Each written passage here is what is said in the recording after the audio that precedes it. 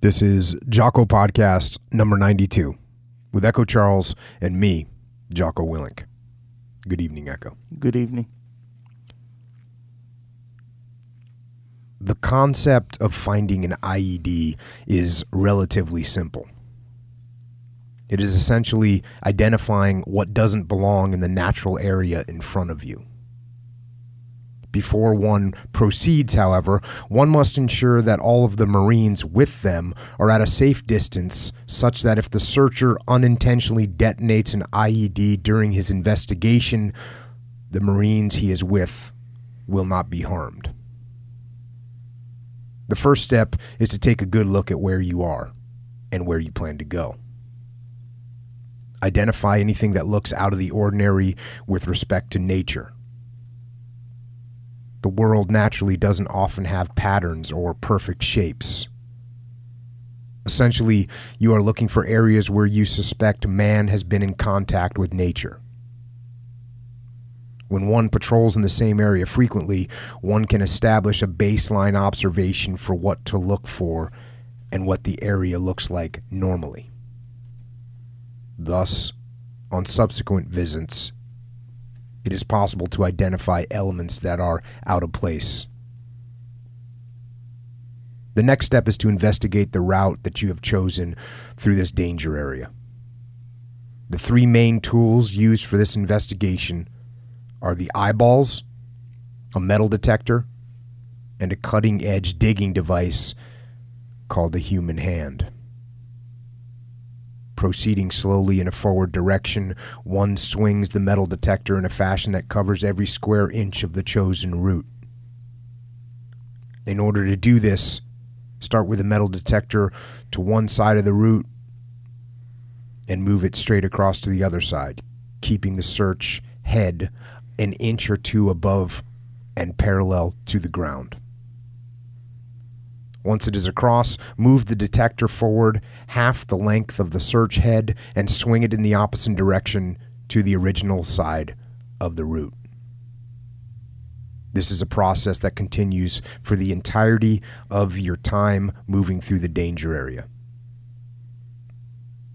At some point during your movement along this route, you will want to investigate certain spots that you think may contain an IED.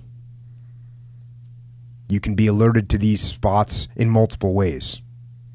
From your early assessment before proceeding through the area, newly acquired suspicions as you move through the area, and also from sounds that your metal detector makes.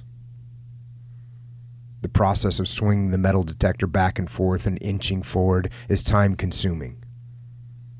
The best of the best are the ones that can optimize safety and keep time spent to a minimum. It is always better, however, to err on the side of caution except in the most extreme of emergencies. The investigation of a suspicious area must proceed with extreme caution. You start by kneeling down, being sure to be well balanced and stable. You must ensure that no gear is going to accidentally fall off or slip out and touch the ground. You reach out with your fingers, and with the gentleness of a butterfly landing on a daisy, move the dirt in front of the front edge of the metal hit. Proceed forward, a nanometer at a time in this fashion, uncovering more dirt over a wider space until you either find the metal that set off the detector or you are satisfied that there is no danger from this particular metal hit. If metal is found, the area must be rechecked to ensure that the metal was found was not a decoy.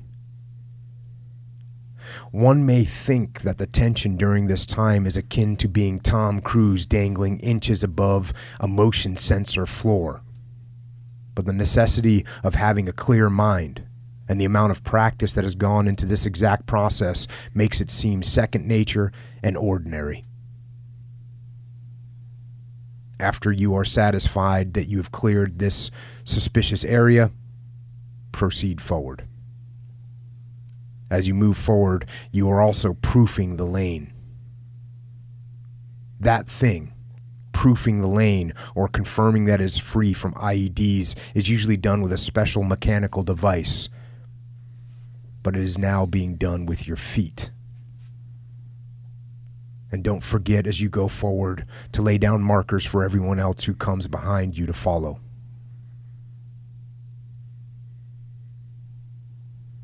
This is the way that I handled the situation I was now in.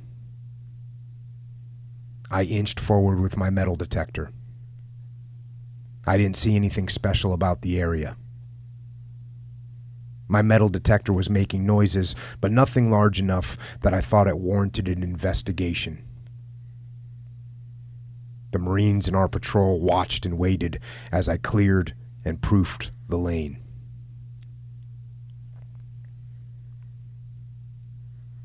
Then it all went black.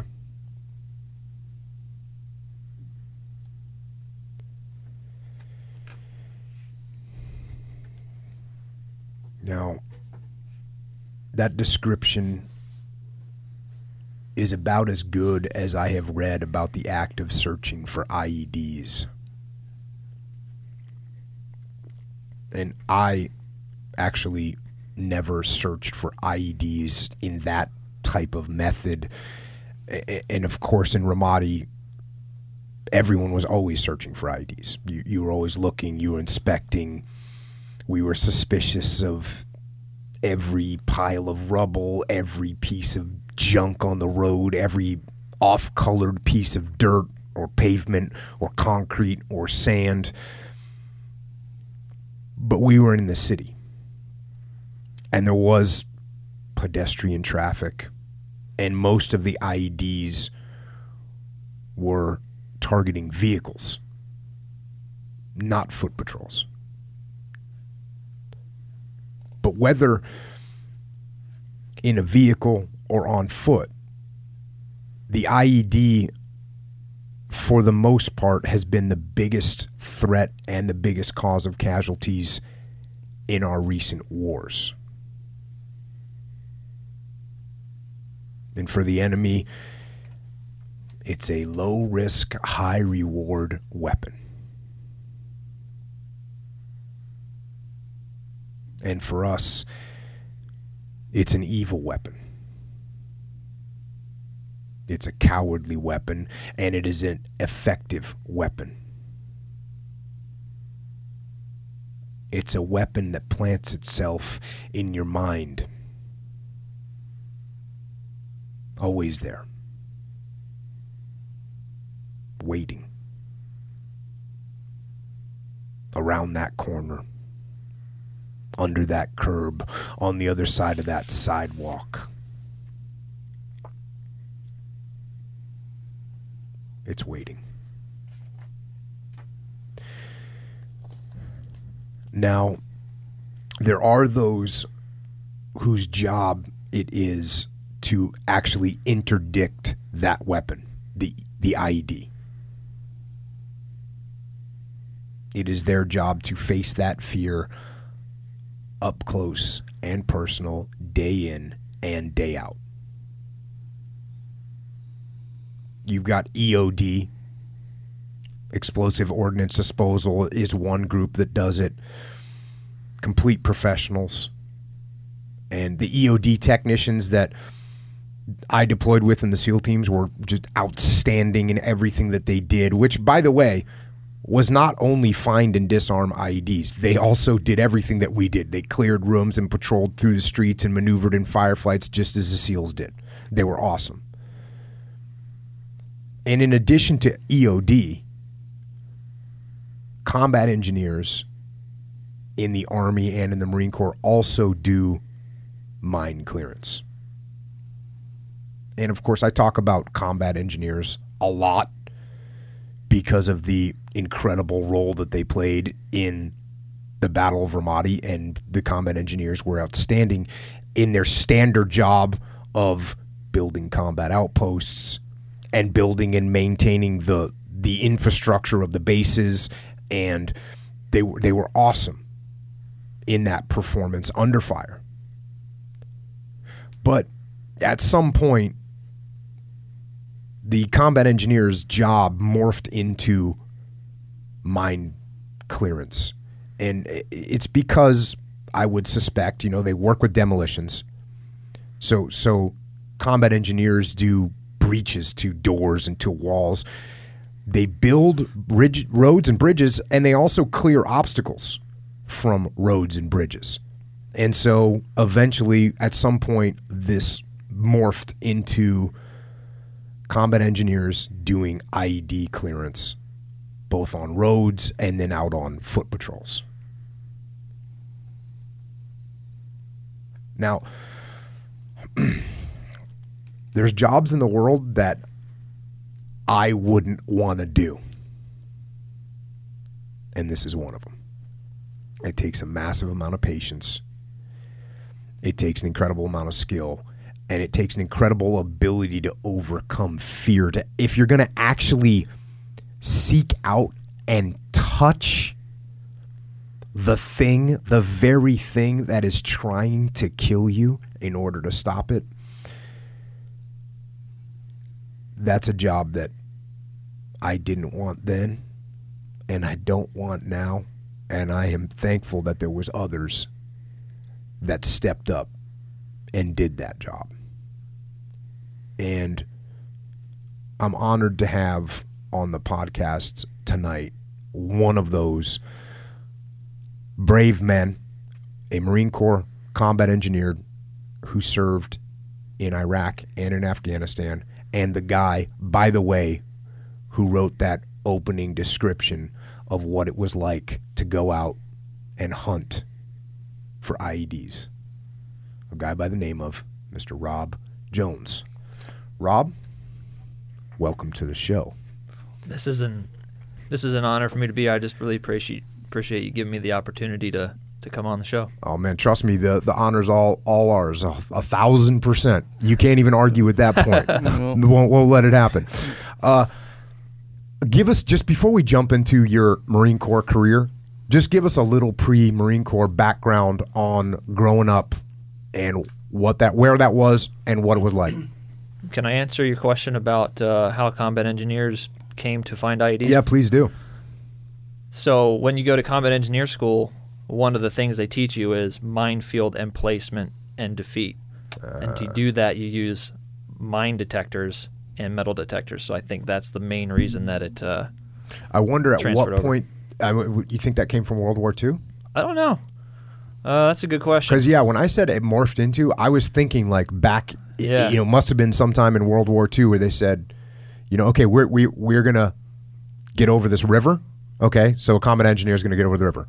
We're going to secure this compound. Okay, we're going to secure the compound, or we're going to rebuild this compound. Okay, well, at some point they said, you know what? What if there's mines there? Okay, well, we got to get them cleared out. Yeah. So at some point they realized that you can't build if you can't clear, right? Yeah. And you can't move if you can't clear. Somebody's got to do it. Yeah, somebody's got to do it. And they weren't able to slough off that job onto somebody else, which is what I would have been trying to do. Which is what I would have absolutely been trying to do. Like, hey, can we get somebody else to do that job? So that's good. So how did you end up in the Marine Corps? My background, I grew up on a farm. Nothing really special about my upbringing besides that. What kind of farm? It was a horse farm. I hated horses because I always had to pick up their manure. So wait a second. What do you do? What is the purpose of a horse farm? The farm that I grew up on, the purpose of it was my parents would take people on horseback riding trips. Okay. And they would pay them money, and they'd take them out for a couple hours in the forest. Got it. And so it was my duty to clean up after the horses, feed the horses, stack their hay bales in the summertime, get them their water. So I didn't really enjoy the horses as much as most people would. But, I'm thankful that I had that experience because I think it did instill in me a work ethic that a lot of people don't get. Yeah. So, I think when you come from, because, a lot of guys, when they come in the military, they've never worked hard before. Mm-hmm. But the guys I've met in the military that came from some kind of a farming background, they're like, hey, I'm so happy here. I'm not up at 3 o'clock in the morning, milking cows or whatever, or cleaning up horse shit in your case. Oh, man. The number of times I had to wheel this wheelbarrow full of manure up a fence board onto this big pile, and the number of times I fell off that thing. Every time I just cursed those horses. I hated them so much. Now I like horses fine that I don't have to clean You've up gotten after over your horse PTSD from growing up. And so then what, you graduated from high school, and then you went to college, right? Yeah, I went to Virginia Tech. I was actually a computer science major. I'm already suspect. I'm impressed. Echo's impressed. I'm suspect. And so at some point during that, during my college career, my sophomore year, I decided that computer science was not for me. And How do you feel now, Echo? Huh? That's right. Dang. Betrayed, really. And I decided, I don't know, I felt like I had spent the first 20 years of my life kind of looking after myself, and now I needed to do something that was beyond my own self-interest. And a buddy of mine had just joined the Marine Corps, so I read a couple books about the Marine Corps, Brotherhood of Heroes, about the Battle of Peleliu, and I said, yep, that's what I want to do. I want to join the Marine Corps. So before telling my parents, before telling anybody, looked up where the recruiter was, went down there. He wasn't there. Marine Corps recruiter wasn't there. Air Force recruiter tells me to come in his office and tells me about the Air Force. And I said, yeah, just tell me when the Marine Corps recruiter's back. Nothing against the Air Force, but I had already decided on Marine Corps. Yeah. And so I joined up. And I think it's this may be right or wrong. I'm pretty sure it's right. The Marine Corps has like the lowest recruiting budget, and they have the highest recruiting numbers because it's the Marine Corps. Yeah. It's just their approach, I guess. Yeah. It's like, oh, you want to be one of us? Maybe. Yeah. See if you can. Yeah. Good What luck. are you going to do? Yeah. So I joined up as a reservist. My original plan, because I was after my junior year, so I wanted to finish college at least. So my original plan was I did the 92-day reservist program where I went to boot camp after my junior year. Then I finished my last year of college, and then I went to job school in MCT. How did your academic performance change, or did it, between pre-boot camp and post-boot camp? It didn't a whole lot because I think I kind of checked out of college after my junior year. I was like, I just want to go deploy, but I just kind of want to get this degree done, just so I have it. Now, after I deployed a couple times and had a little bit more life experience, it'd probably be a lot different. But just those 3 months of boot camp didn't really change Your academic skill set. approach. I was plenty smart. I was smart enough. I just didn't care that much about it anymore. Yeah. So my original plan was to do that and then have a little bit of experience as an enlisted guy and then use my degree to become an officer. But when I was in engineer school after that second summer, my reserve company said, we're sending a volunteer platoon to Iraq. So I said, well, that's the whole reason I joined up, was to go fight the war. So screw being an officer, I'm going to deploy. And so then we go to my first deployment.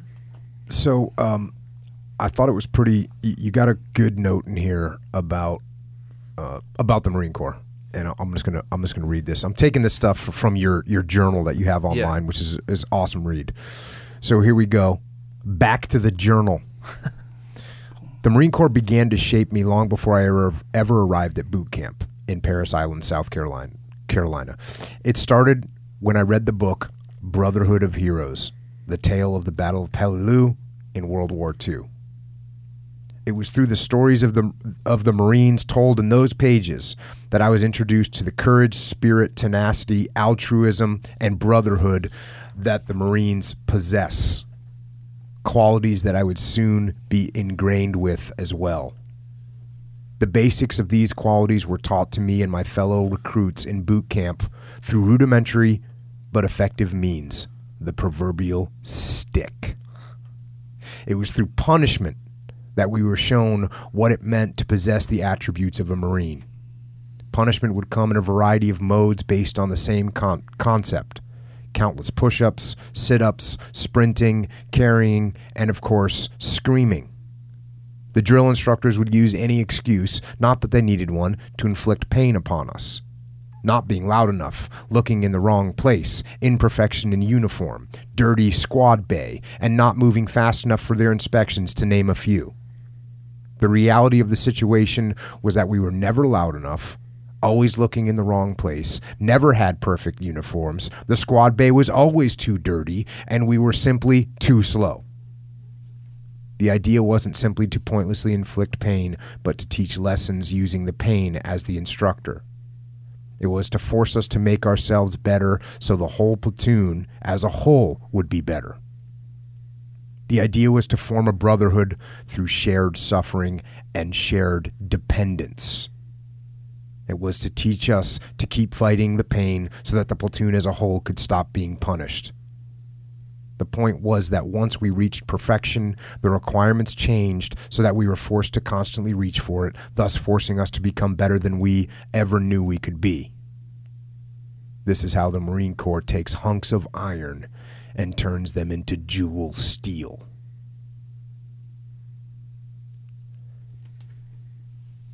That's why the Marine Corps doesn't need a lot of recruiting money. But so true, and I liked what you pointed out, the shared dependence, and how when you're going through boot camp scenarios and training scenarios that are really hard, you realize you're not going to be able to do this alone. And you're going to have to rely on these other guys who you may not, in the civilian world, you wouldn't have even been associated with. And now you're not only associated with them, you depend on them for your survival and to get through it. And I think that's what makes that military experience, and certainly the Marine Corps does an outstanding job of it, of formulating that bond that is unique to the military. Yeah, that's the thing that makes Marines what they are and brings out the best in people, is when they're doing something not for their own self-interest, but for somebody else. And I would volunteer for the worst stuff so that I could prevent my buddies from having to do it, like walking through the Euphrates River, looking for whatever, trying to find weapons caches in Iraq, and then getting back at the end of the day just totally soaked and covered in trash water. And they'd come in and say, "We're doing it again. Who wants to go?" And I'm like, "Yeah, I'll go again." And I think that's why I kind of enjoyed the combat engineer role too, because I'm going out there protecting people, protecting my buddies, protecting other Marines, and taking the risk on me. And I mean, that's what being a Marine is all about. Anybody else would have done it too. Yeah. And so you go your first deployment to Iraq, and what was that deployment like? Where'd you go? Habbaniyah. Over in Hobby. And what? Yeah. So this is 2008? So 2008. So things are pretty mellow at 2008. Yeah. Iraq had kind of slowed down at that point. Wasn't much going on. We had one tiny little incident where we were on a convoy and some guy on his roof fired maybe 3 AK rounds and then ran away. And it was still, nothing. But that was in like the first couple weeks. So I was like, right, I didn't miss it. Hey, what was your response to the 3 rounds from an AK-47? I continued sitting in the back of the 7-ton. Did like an 18-year-old Lance Corporal unload with 700 rounds of 50 cal or no? not? It was a long convoy, so it was way up there, and I was like, "Oh, I gotta get out! Like, I gotta get up there!" But it was over before it even started. Did anyone shoot? Did they shoot back? Did they return fire at him? No, I don't think so. Yeah. I mean, he did one of those things where he raised his over hand and then left. And by the time anybody was able to figure out where he was gone. So that was in the first couple weeks. So it was, kind of off to a good start. And then, nothing else happened really. So what were you guys doing during that deployment? I guess it was kind of the build portion of the strategy at that point. We were helping the local population build up their cities. We were helping to build Iraqi police stations. But what I spent most of my time doing was when we would go out and find buried weapons caches. So just these old stores of RPGs and stuff that the Al-Qaeda used to be using, Right. but they just left there. And then so the local population or somebody would give us a tip. Right. And we would go out to this big field, and they'd say, yeah, supposedly somewhere in here there's a weapons cache. So we'd take out our metal detectors and sweep every square inch of that field or hill or wherever we were, tree line, and until we either determine there was nothing, or we would find it and we'd dig it up and stack it, and then EOD would come and blow it up. And were you attached to a combat engineer platoon, or were you attached to an infantry platoon? Yeah, so the way it works for the what we call division side engineers, like combat engineer battalion, is one combat engineer platoon is attached to an infantry battalion, and then you kind of break it down. So one squad of that platoon goes with each company. Got it. And then one team goes with the platoon. So you kind of help that platoon out.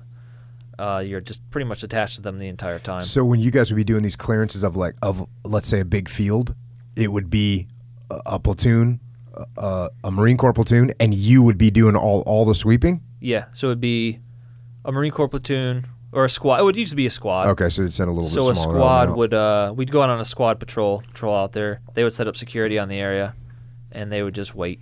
Yeah. And then you'd be me and one other guy, and we would sweep. And sometimes we would have one of the infantry guys have a E-tool, and we'd like dig there, and then you would dig, and nothing would happen. And then when you'd find caches, would you guys blow them in place, or would you recover it? I guess it would depend. We would take pictures of what we found, so we could write the report when we got back. And if it was out in the middle of nowhere, a lot of the times they would blow it in place. We have to wait for EOD. They wouldn't let us do it. That's actually really jacked up. It's so stupid. That is so jacked up. Because there was only one EOD unit for the 4 EOD guys for the entire battalion. And not to mention, that's the fun part. Exactly. And I know how to. They used to back in 2005. Combat engineers were doing all that all the time. You just lay it out. You just sympathetically detonate it with a stick of C4, and that's all it is. You know what this is? It's because the war had slowed down. Yeah. That's what it is. When the war slows down, all of a sudden people start putting the rules and regulations, and wait, no, we could have EOD do that. And then, it's that same thing. We had the heaviest. I'm sure when you guys were in Ramadi, you just had the standard flak vest. Yeah. We had this ridiculous turtle shell front sappies, back sappies, side sappies, neck protector, groin protector, everything, butt protector. Like it was just the vest itself was 70 pounds. Let me tell you something interesting about that. When we were in Ramadi, not everyone had that, and everyone wanted it. And they did their best. I remember actually the colonel of the brigade coming down and bringing side sappy plates down to combat outposts to hand them out to guys because everybody wanted them. They wanted the neck protectors, the shoulder protectors, the groin protectors. They wanted everything. Yeah. I mean, many guys just, hey, especially you're sitting in a turret or, load me up. I want all that. The neck, they wanted it all. Yeah. Because it was gnarly. Yeah, and then go try and do a hit on a house with it.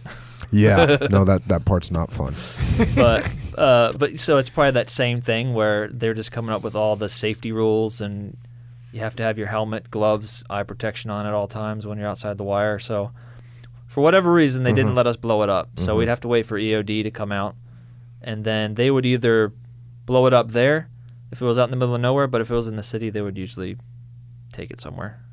And meanwhile, the rest of the combat engineer battalion are out helping with the building, the structures, building schools, helping the infrastructure and stuff like that? It would depend. I mean, yeah, so whatever that platoon that they were attached to was doing, they'd just be doing that. And then every now and then if they needed all of us back to build up an Iraqi police station, they would call everybody in, or everybody but a couple guys in, and we'd all go out as a platoon to build that. Got it. But I spent most of my time just doing the cache sweeping and going on patrols. So within the platoon, are certain people designated as like minesweepers, or does everyone get trained in that? No, everybody should be able to do it. Got it.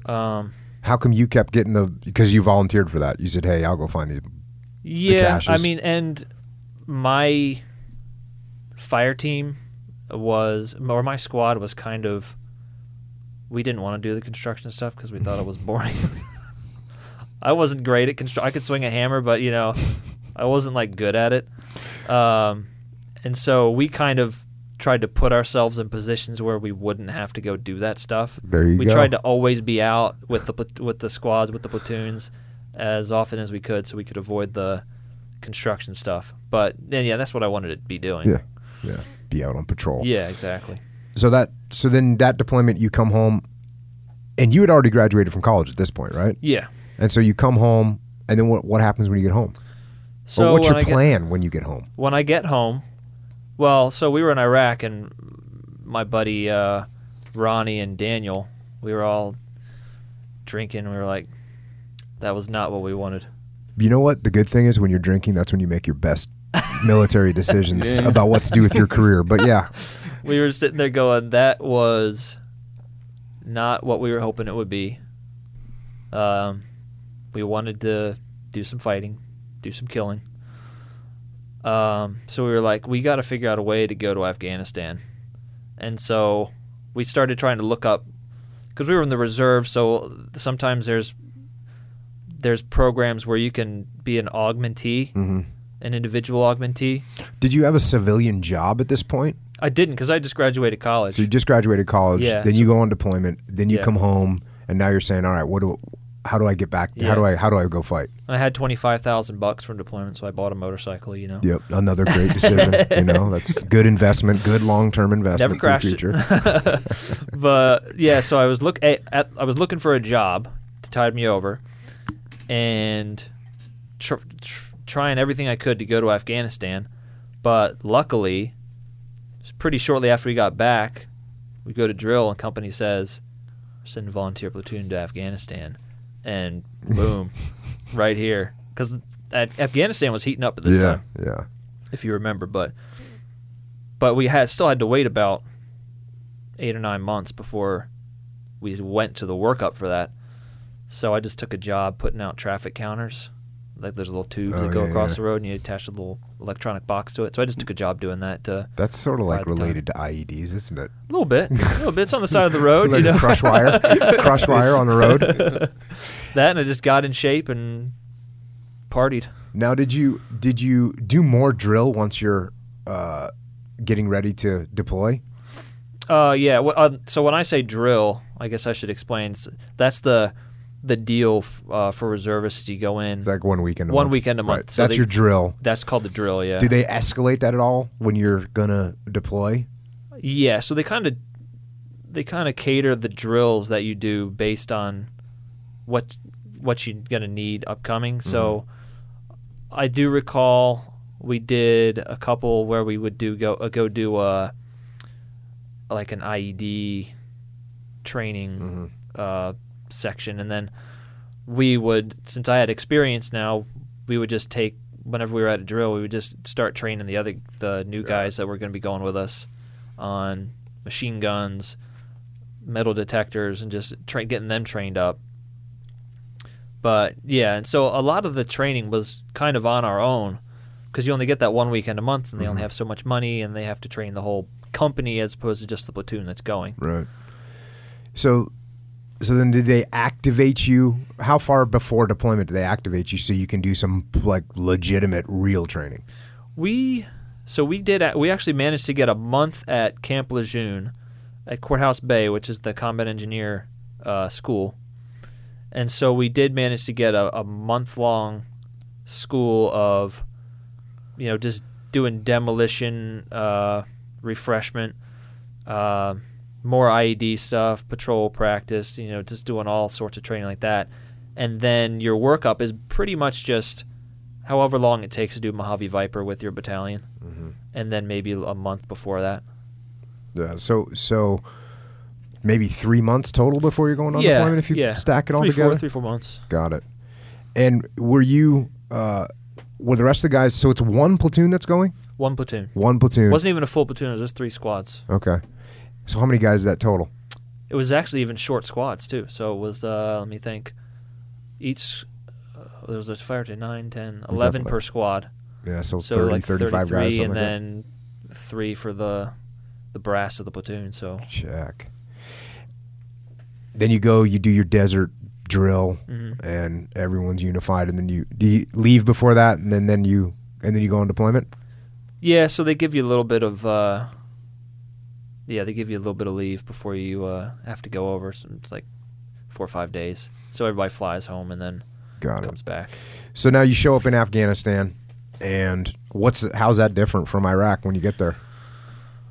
You know what? The first portion of it was not that different. The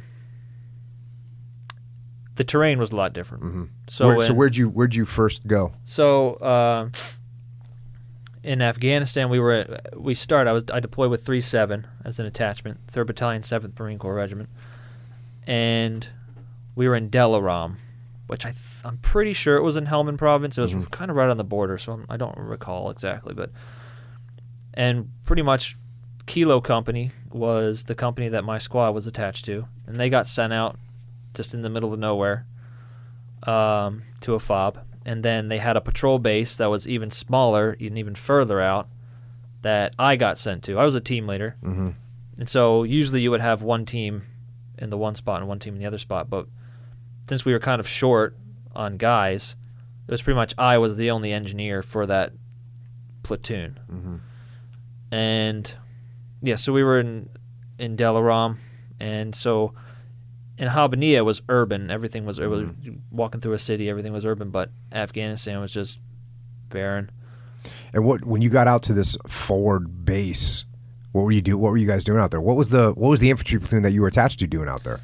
Patrolling. So it was kind of similar. That's why I say it wasn't a whole lot different from Iraq, because we were basically just interacting with the local populace, finding out what they needed, providing security for that area. Like they had a bazaar that would come every weekend, so we'd go out and provide security for that. And so I was still using my metal detector to clear danger areas if we can. There was a lot of wadis out there, so we'd have to funnel through the wadi. So I checked that. How often were you finding IEDs in that first part? I didn't find a one out there. No, it was a pretty pacified area. I think we had one firefight that one of the squads got into, and that's it. So your first part of the deployment, and how long was that? How long was that part of the deployment? That was 2.5, 3 months, I think. So that's kind of like a little tune-up. Right. And then we passed that area off to the Georgian Army, and that's when we moved to Sangin to take over from the Brits. And now Sangin's in that's Helmand Province Central, right? I mean that's it. Yeah, that's Taliban Central down there. Yeah. And as soon as you get on the ground there, did you feel it when you got on the ground? We knew, yeah. I mean, we kind of did a push into that area before we actually moved out there, and we knew shit was getting real when they're like, pack up a pack, and we got on the helicopter, and they just flew us out and just dropped us off in the middle of absolutely nowhere, and we just started walking. You just leave your packs here and start walking that way, and just basically just taking territory from the Taliban. Now, did you guys do a thorough turnover with the Brits? I wasn't a part of that, but not really. I mean, we pretty much came into FOB Inkerman, and we're there for a day and a half, and the Brits were gone. No, we you left. Came in and then you pushed out. So and the Brits were there when you were there on the ground. Yeah, we were both there at the same time. Probably the headquarters elements were doing a turnover, but they were like, "Hey, we're getting our boys out." Yeah, in the we field. started pushing immediately, and we had a couple Royal Marines with us and some British Army with us. I think they had a small or maybe a tow that we didn't have. So, like units that we needed from them, they would send out with us, and they were great. But from what I understood, they just didn't have the manpower to really do much. Were they the guys that were with you?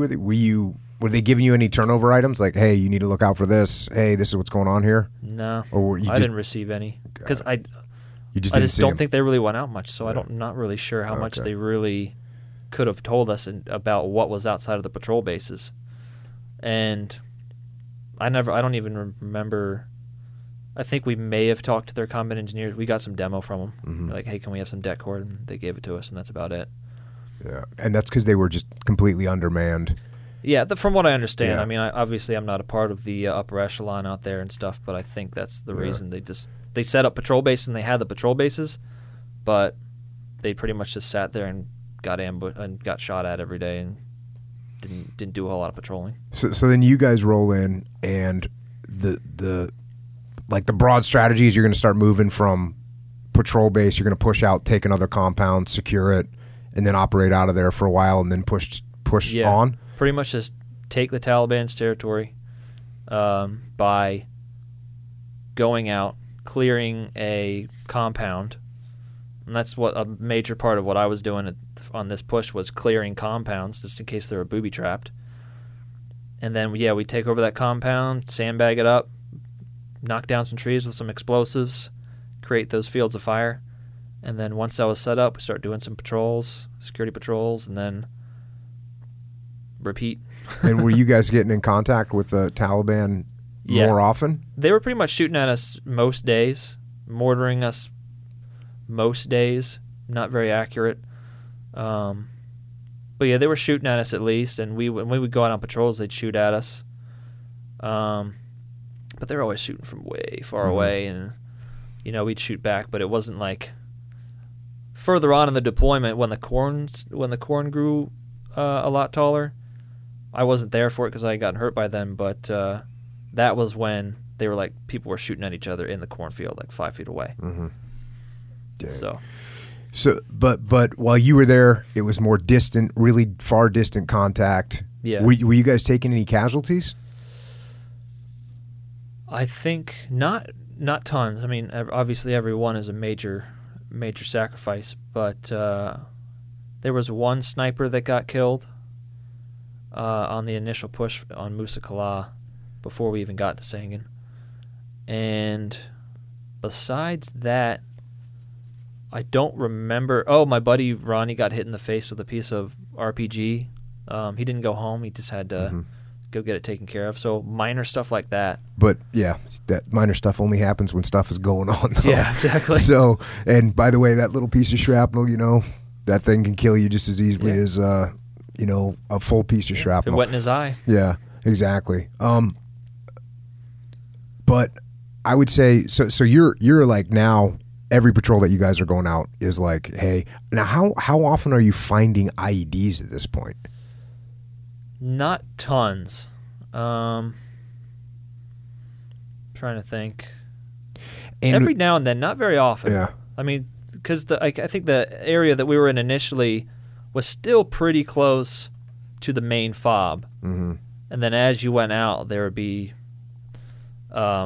just fields of them. And the way that we were getting out to the patrol bases, where we were using Mikliks, and so that was mitigating a lot of the searching that we would have had to do.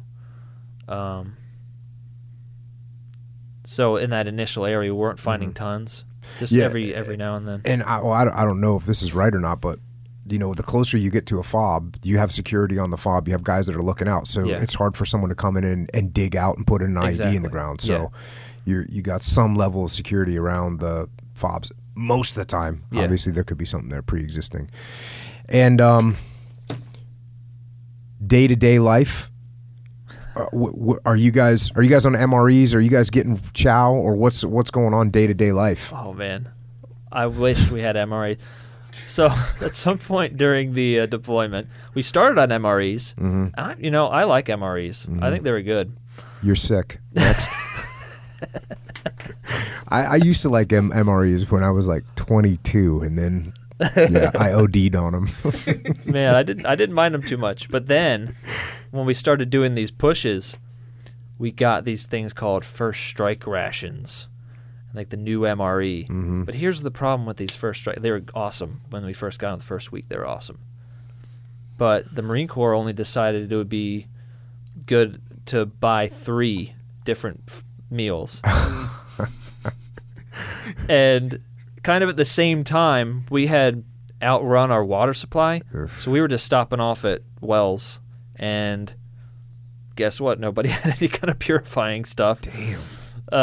So we were just drinking well water, and obviously what you would expect to happen happened. Everybody was getting sick, just diarrhea, vomiting.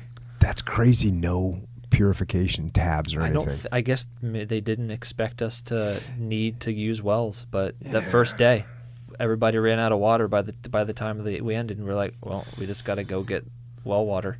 Isn't that crazy? A purification pill is like, I'm talking at you, Echo, like it's a little tiny thing. Like you can carry them so easily, and they completely change the game because you can take that water out of a well or a stream that's got whatever bacteria on it, put that thing in there, shake it up, you're good to go. Does it taste different? No. Not really? Not really. People use them camping. Yeah. This is iodine tablets. Yeah. You just put it Yeah. in there. Dang. And you can also bring a filter. Yeah. Like when I hike, I bring a filter, which is Like a little a- pump. like a It's little Brita? pump. No, it's not a Brita. You know those pictures you can... No, it's not that. It's a little pump. Little pump. Yeah. So, and how long are you guys going out in the field for? Let's see. The first push to Muscala was about 2 weeks, and so we just walk for 2 weeks. We walk to a compound, stop for the day, set security, spend the night, walk to the next one.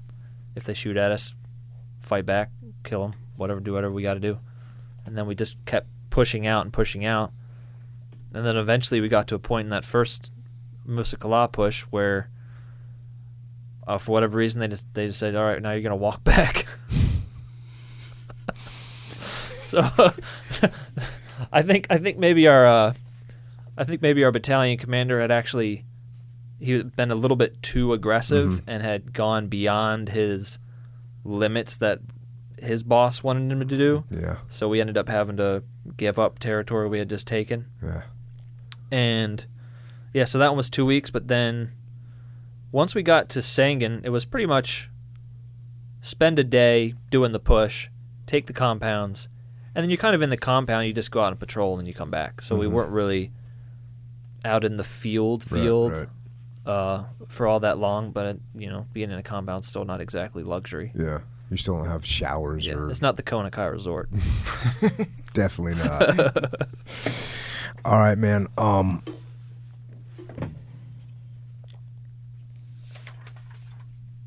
going to go to your journal here because obviously on one of these patrols you got hit. Mm-hmm.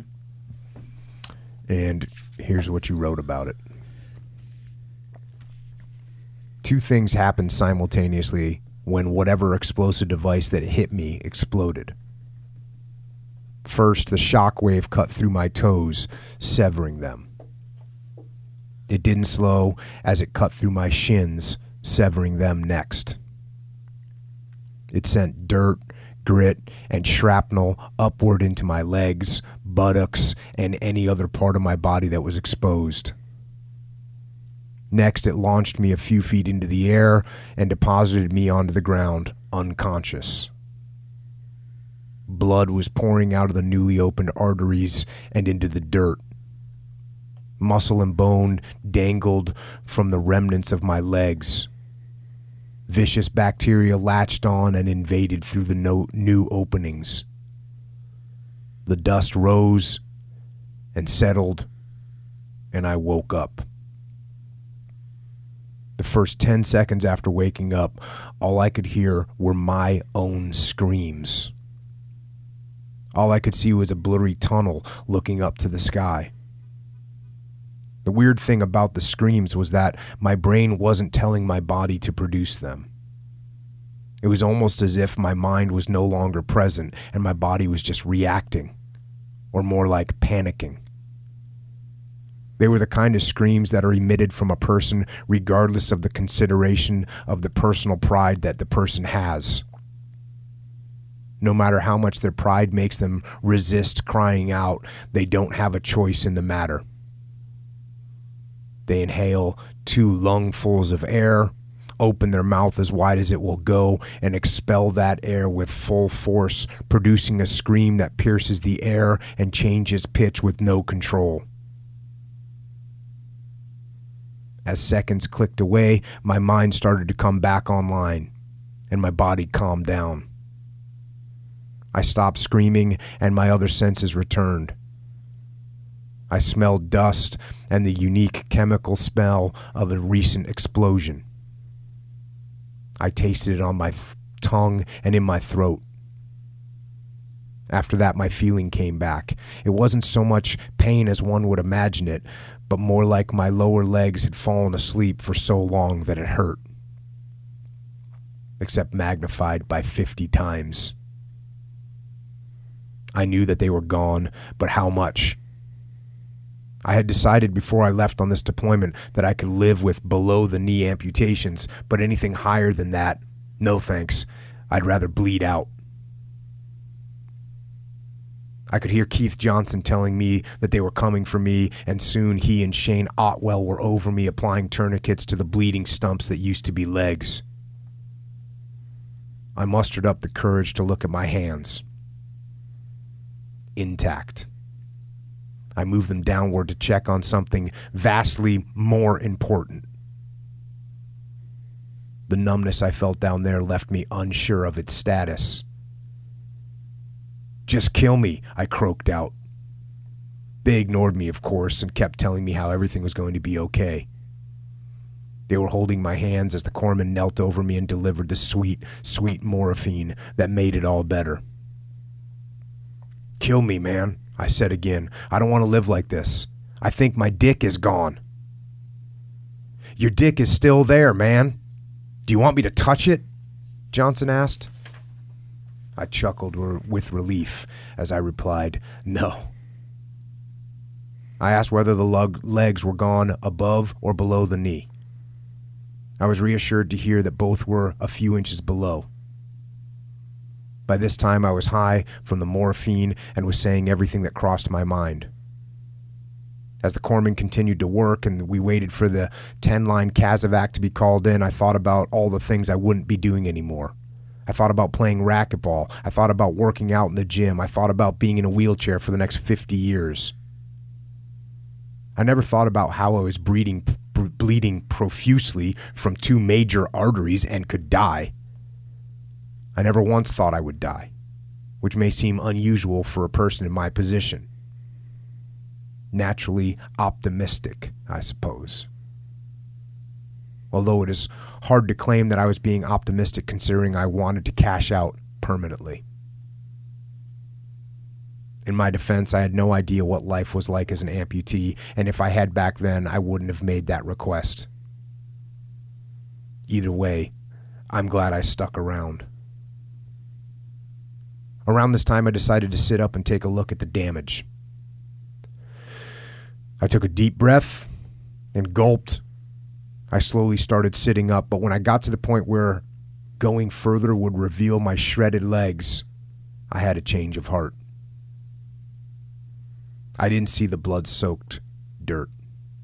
I didn't see the disjointed lower parts of my calves and shins along with my feet, or the jagged edge of my remaining limbs, the skin roughly burned and shorn, the bones sticking out, and the ripped muscle dangling along the ground. I didn't want that image to be inside of my head because I knew it would be one that I would never be able to forget. I deeply regret the fact that there are those that I consider friends that were forced to have that image in their mind and will have to live with it for their entire lives. Secondly, I was afraid of seeing the wound would make it hurt even more, much like a scraped knee as a child. I laid back down and let the morphine keep doing its job. I started getting sleepy. I just wanted to close my eyes. I thought maybe if I closed my eyes, I would pass away easily. Slap! Otwell's hand slapped my cheek as he yelled at me to stay awake. "Just let me sleep, just let me sleep," I mumbled, closing my eyes again. Another slap. That was the last time I did that. Finally, the stretcher that was going to carry me out arrived. 4 strong men lifted me onto it, grabbed each one of the handles, and started carrying me to an assault breacher vehicle. They were carrying me away from the war I volunteered to participate in and the Marines that I was supposed to be leading and protecting. They would have to go on without me, all because I had failed in my job, failed to find the IED that I knew was somewhere around us. That failure was a hard pill to swallow then, and it remains so to this day. I didn't feel good about leaving them behind, but I knew they would understand. I knew they would be okay without me. We got to the assault breacher vehicle, and I asked Jimmy Goodwin one last time to put me out of my misery. After his refusal, that was the last time I ever contemplated accepting that avenue. They slid me into the back of the vehicle, and with some Marines I had never met, whose faces I can remember seeing but don't remember any of their features. The corpsman said he was going to give me something to put me to sleep, and I finally got to close my eyes as everything went black.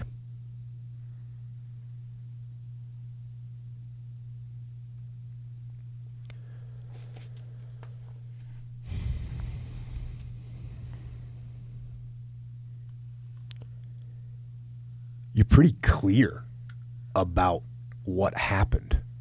I remember it pretty lucidly, surprisingly. Yeah. I don't know.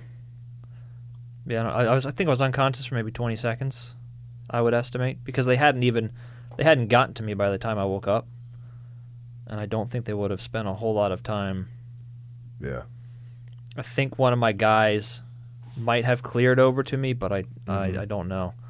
Kind of wish I had thought of something better to say, like "They got me, boys," something like. Lesson learned. Preload a really cool cinematic moment. Yeah. And script. Yeah. To go with. Just in case. At the critical point. Oh man, no! But I wish I would have thought of something better than my dick's still there. Makes sense, though. Oh, and yeah, Totally that's makes sense. vastly more important, like I said. yeah, something vastly more important. But the interesting thing about, they said I was below the knee, and so a lot of the times what happens, you might be below the knee at site of injury, but like I said, infection, that dirt over there is nasty. We're not used to their bacteria. It'll get in there, it'll infect, and they have to end up chopping you off higher to save your life because of the infection is just uncontrollable. And also, if they don't have viable tissue, bones, and muscles that they can sculpt in such a way that you can put a prosthetic on there, they'll just cut you off where at the next, viable spot would be. Right. And there's got to be like, you had to have known, or you know this is a possibility, right? When you're over there, how much did you think about that possibility? It's probably the same thing as when you were going through Amati. I mean, everybody knows you could die, you could get killed. Yeah. But it's not going to be me. Yeah. It's probably not going to happen. Yeah. But you kind of have to do that, don't you? I mean, if I'm sitting there sweeping and I'm thinking, okay, here we go, this could be it, every step, I'm not going to be effective. Yeah, there's got to be, whether people refer to it the way I refer to it, like the idea of detachment, and you're just like not going to think about that. Everybody must be doing that, because otherwise you'd go freaking crazy. Yeah. Like if you were just thinking this next step could be the one, you'd never be able to take a step. Yeah, you couldn't handle it. And you go out there on patrol and you see Marines and soldiers and the SEALs. Everyone's doing their job. Yeah. Just completely setting that fear aside and saying, okay, that's a possibility. Cool. I don't have time to worry about that right now. I'm going to get it done. But I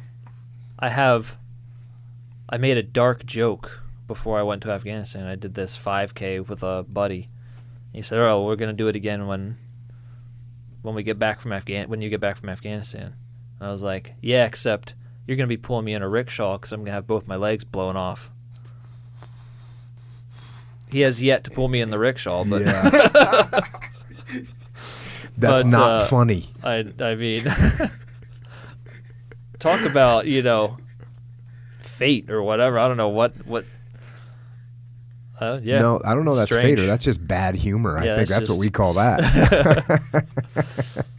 But you know what? That is a way you deal with these things, right? Oh, I yeah. mean, like, hey, what we were kind of talking about in the car over here, just like sick humor that you end up with in the military, because you have to take that thought, which is in your head, like it's got to be in your head. So what are you going to do with it? Are you going to let it like burden you down and make you inoperable and make you not be able to do your job? Or are you going to, you know what? We're going to make a joke about it. Yeah. And that's how we're going to get through this. So more than anything else, it's actually great. I shouldn't have said bad humor. I should have said great humor, because that's the kind of humor that we'd hear that all the time. Yeah. You know, all the time from guys. From my SEALs were ridiculous. My guys are just, I mean, the sickest sense of humor you could imagine. But yeah, the same thing with the soldiers. And there's no barrier. Like, there's no barrier for that sick sense of humor when you're in the military. It's just like there. And you're allowed pretty much to say it across services. You know, you can make a joke to a Marine or an Army soldier about something, and they're not going to be offended by it. Everyone's got that same twisted sense of humor that really, if you think about it, we're all probably using to cope with, you know, the fact that these bad things might happen. Yeah, I think I've often try and wonder why they say, you know, laughter is the best medicine, and why it's so true. And I think it acts to normalize your situation. So, you know how if you're about to try and deadlift like 1,000 pounds, probably for you, something like that. Sure. 8,000. If you're trying to deadlift 8,000 pounds and you're sitting there going, there's no way I'm going to deadlift this 8,000 pounds. You're going to go up to it and it's going to stick to the ground. And it's that self-predetermination. Right. And so if you're sitting there, let's say after I got hurt, and I'm sitting there going, this is the worst thing to ever happen. This sucks. I hate this. It's so serious. It's such a big deal. Then, yeah, it becomes the worst thing to ever happen. And I just kind of get into that groove. But if you can make a joke about it, it kind of makes fun of it, so it's not as serious. Mm-hmm.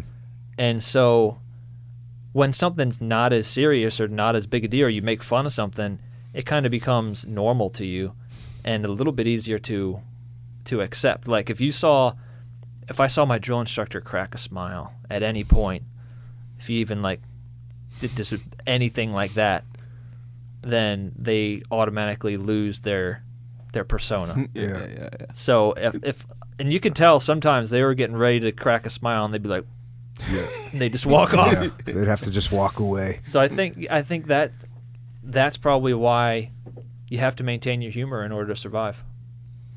You really do. Yeah, no doubt about that. That's awesome.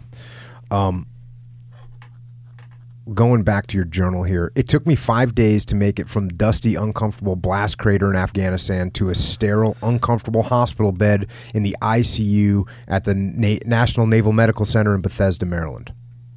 Luckily for me, I was much too high on, what's that, Dilaudid? Dilaudid. Yeah. To notice the bed or the trip. My amputations had started out below the knee, but somewhere during the 3 hospital stops along the way, the need rose for the remaining portions below my knees to be taken off. A lot of the time, this is due to infections that are picked up from the dirt in Afghanistan, or maybe there wasn't much that existed below the knees to make keeping them viable. On the bright side, however, the stumps that were remaining were of a significant length for an above-knee amputation. I was left with the entire femur on my left leg and only a few inches shy on my right leg. I found it funny that throughout my entire hospital stay, the remainder of my legs were always referred to as stumps by the medical staff. I had expected a more elegant term, considering the fact that this was a hospital. At the same time, however, I enjoyed the casual nature of the word stump and even considered naming them at one point. Later, when perusing my medical records, I found the elegant term I had been looking for, residual limb. Along with the major injuries I sustained, I also had a few minor injuries. I use the term minor loosely here, seeing as how these minor injuries would be considered major if they weren't sustained in tandem with the severing of one's lower legs. Starting from the lower portions first, I lost a portion of the muscles making up the inner part of my right thigh. In order to close that wound, I would require a skin graft taken from the skin of my left thigh. My buttocks sustained several large wounds from shrapnel, some close to the sphincter, but mostly in the more meaty parts. That was okay, though. I have always had an extra butt muscle to go around. The close proximity of these wounds to the working parts of the digestive system resulted in the doctors diverting my intestines to a colostomy bag that came through my abdominal area. The reason for doing this wasn't because of any damage to the intestines, but because the doctors wanted to make sure that the large wounds on my butt didn't get infected. As for upper body injuries, I had some minor burns to my hands and 2 totally perforated eardrums. The hands would heal and my eardrums would be replaced with cartilage. I consider myself extremely lucky that I still have all 10 fingers in perfect working condition, my eyes, and most significantly, a brain that made it through the blast with only a grade 3 concussion and no residual traumatic brain injuries. While I may face hardships and have some sort of discomfort constantly throughout the day as a result of wearing prosthetics, at least it doesn't hurt. I don't have constant pain. Constant pain is a much more harrowing plight than mine, and I can't imagine how hard it is to withstand. I spent my first week at Bethesda in the intensive care unit. I had a tube down my throat, 1 tube going into my arm, a breathing tube in my nose, a catheter, pads monitoring my heart rate, an epidural in my lower spine, and a wire for my pain button. Both my hands were wrapped in gauze for my burns. My legs were also wrapped in gauze, along with having wound vac machines attached them to suck out excess fluids leaking from my wounds. My rear end had a pad of gauze for the wounds there. The incision down the center of my abs used for my colostomy had been stapled back together, and the bottom parts of my stumps where the skin was reconnected were stitched together.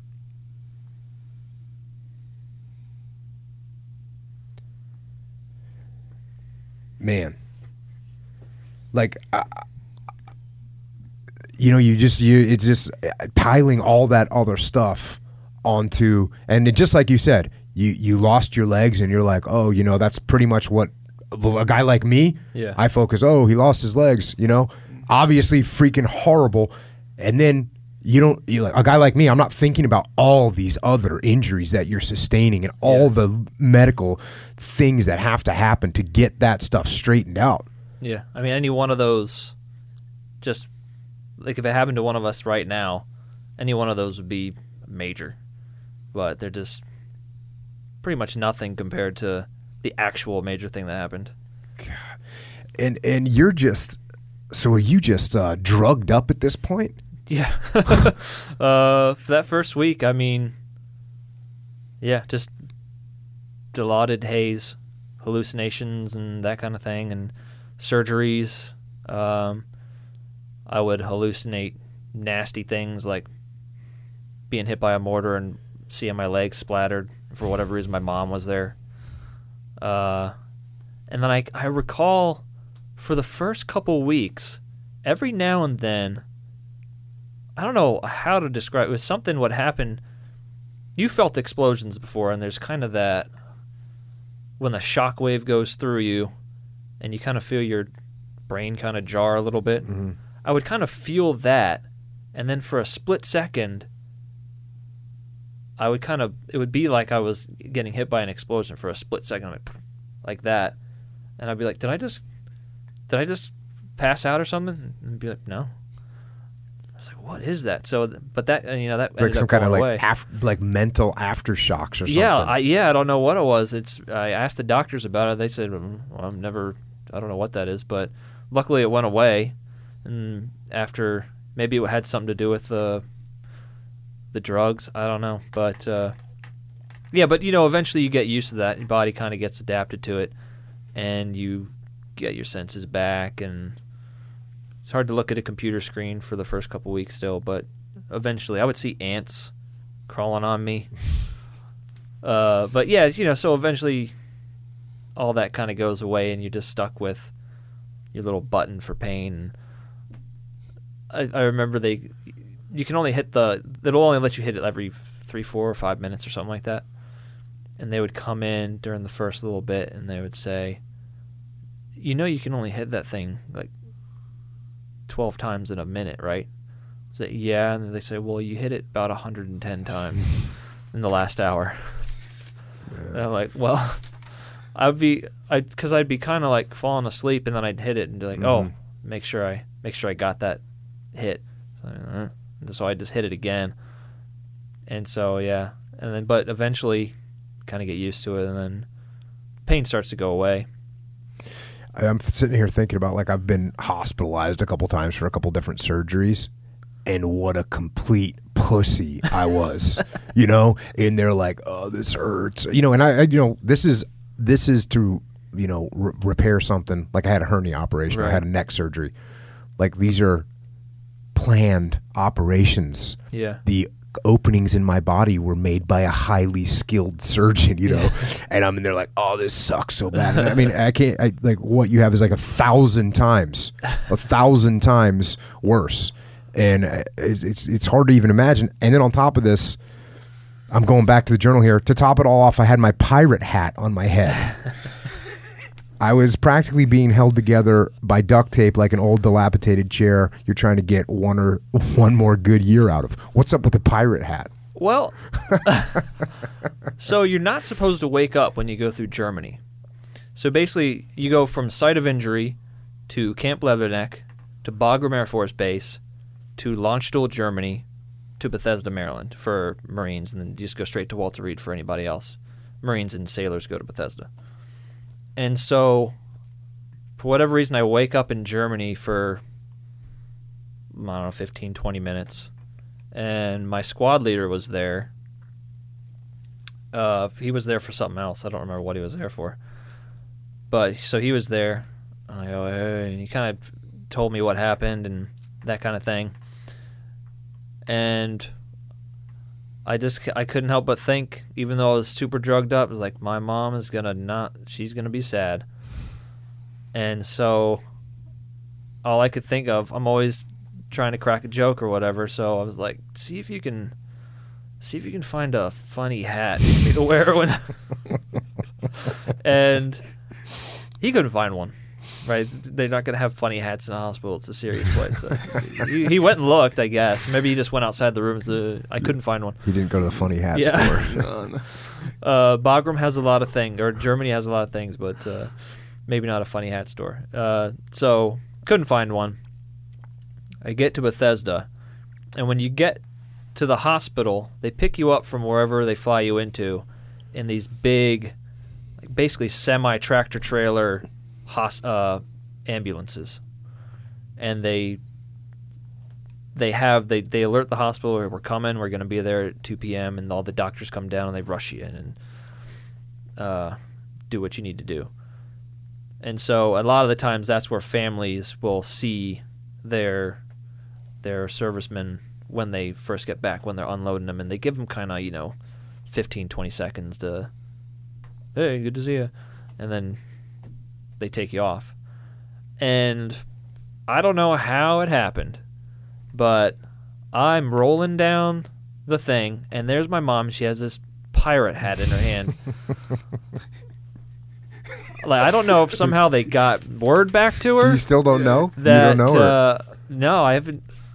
I think somebody else brought it. Uh-huh. I don't think she brought it, but I don't know why they would have brought me a pirate hat. Unless somebody had found out that I had asked for a stupid hat or something. Because I've never been known to wear, pirate hats or stupid hats before. So there's my mom with a stupid hat. And then, so it kind of became a theme. Like, people would bring me a stupid hat when they came and visited me. So I had a big bag of them eventually. But so I guess what happened, I hope it kind of helped ease the pain a little bit for my mom in that initial meeting, maybe a little bit, but I don't know. So then you spend, how long are you in like ICU for, where they're trying to get you more stabilized? I was probably there for about a week, and then you move up to the 5th floor of the hospital, which is kind of where they put all the amputees. And there were actually 3 Joneses there at the time, so the nurses had to be very careful. And on top of that, I'm Jones RR, first 2 initials. My buddy who got hit maybe an hour before me, his name is Jones DD, and then the 3rd Jones was Jones JJ. Dang. So they had to be on it Yeah. with checking what medications are going to who. Eesh. But yeah, so then you go up to the 5th floor, and that's kind of where you start to become lucid, and that's where physical therapists start to come in, and that's where once you're kind of ready, like you start just lifting a leg 10 times. Just lift your stump 10 times. And you described that in your journal. It was like exhausting for you to do that. And it hurt. And what's making it? Is it because you've been laying there for so long? Is it because it's a movement that you haven't been able to do in a while? I Or don't is it just know. all of the above? I would imagine a lot of that stuff down there is just swollen and painful. I think that's probably what it would be. And so, it hurts so bad just to even move it at all. And so they start with that, and then eventually you get in your wheelchair, and it takes about 10 minutes for you to get into your wheelchair, and it takes about 4 people to get you into your wheelchair because you're just like sliding off and you're just so sore. But, eventually you get better, and I could, I made a big deal about the first day that I got in my wheelchair by myself. Mm-hmm. And then I would go for little rolls around the floor, and somebody would have to like wheel my my little IV pole, and I'd have to hang my catheter bag on the. I was so scared. I was like, watch that tube. Do not let that tube get caught into anything. Eesh. And so, yeah, I would just do a few laps around the ward, get out, and then when I was done, I'd go visit my buddy Daniel because he couldn't get out of bed yet because he had I don't know why he couldn't get out of bed, but he couldn't get out of bed, so I'd go in his room and hang out for a little while. So then, and then, how long is it before you're thinking to yourself, okay, or what makes you start thinking, this is my game plan, this is where I'm going? Like, you see guys that are further along the process, and you say, okay, I see what that guy's doing. Yeah. I'm going to do that too. Well, I sent a little iPhone message to Daniel, who is still down on the 5th floor. And my buddy took a little. He was like, "Why don't you say something to Daniel?" And so I said, "Listen, first step, make a workout program to get back to where we were before, to get on our feet again." So it was immediate. I was like, "We are going to just work out, and we're going to get better." And so they don't do a whole lot of prosthetics at Bethesda. Well, they do now, but they didn't back then. And so the nurses would kind of have a general idea of how the prosthetic stuff went, and the physical therapist would know. But the major thing was the visits from Walter Reed. So the Wounded Warrior Battalion people would bring people that were further along in their recovery over to visit the guys that had just been freshly wounded. Mm-hmm. And so I got one of those visits. I don't remember there being a double above the knee amputee that came to see me that was in legs yet. But they had a better idea, and they would say, look, you're going to get over there, and you're going to get your prosthetics, and you're going to be able to walk again. You're going to be able to run. You're going to be able to do this and that. And so at that point, I'm like, oh, so I don't have to be in a wheelchair forever. Oh, okay. So it was about at that point. And then how'd you develop your workout program? Well, once I became lucid, I was doing pull-ups on my little triangle. You know how they had the little triangle thing dangling down? Started getting after it. I wasn't doing pull-ups. I was probably doing like horizontal rows or something. Yeah. I was just like lifting myself up. Whenever the physical therapist couldn't come in and do her stuff with me, I was like, all right, well, I'm just going to pull myself up on this thing. And so that was, I went off the therapist's experience for most of it in the beginning until I kind of got on my own. because I don't, they've been doing this for 9 years at that point, so they had a lot of drills and strengthening exercises that I can do and that kind of thing. So I just kind of let them take the reins and just did whatever they said, and then did it again. But then once I got to a point where we're kind of where you see me now, I'm walking around and no problem. That's when I started venturing into trying to do regular gym stuff. And I invented my own way of doing straight leg deadlifts. So I strap myself to a pole and I cinch it down. And I just lean down and I do a straight leg deadlift because I can't squat. Right. Yeah. I thought this was a really cool part of your journal that you wrote, and you're talking about getting through that kind of stuff. So here we go, back to the journal. It is easy to be motivated to succeed in the beginning of an endeavor and when you are close to the end. The most difficult part, and the part where people quit, is when they are in the thick of it, and it is unclear whether they have the strength and stamina to make it the rest of the way. While I never actually doubted my ability to walk again during my recovery, I am certainly subject to the inner monologue rationalizing why it is okay to quit or to not push myself to the goal that I have written down on paper. One way I have recognized to aid in shutting that monologue the fuck up is celebrating milestones. The hardest part of working toward a goal is when we are either making slow progress or negative progress, and having the patience and confidence to know that the improvements we make over the long periods as opposed to the short periods are what matter. Milestones are what remind us that we are making progress, even if it isn't apparent every day. In rowing, I've heard of people that count strokes until the finish line, using sets of 10. Personally, I like to count 250s, 4 making up a race. When I ran the nation's triathlon, I picked points ahead of me to make it to, and when I got there, I'd pick a new point. Anything we can use to keep our minds from succumbing to the monologue will work. Not only in short-term goals, but also in long-term goals like graduating from college or learning to use prosthetics. Great advice for anybody to pay attention to. Now, you mentioned rowing there.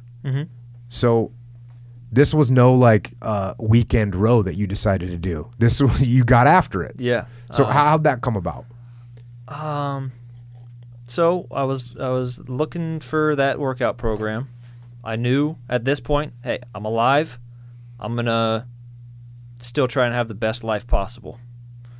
And so I'm trying to get back what I lost, so to speak.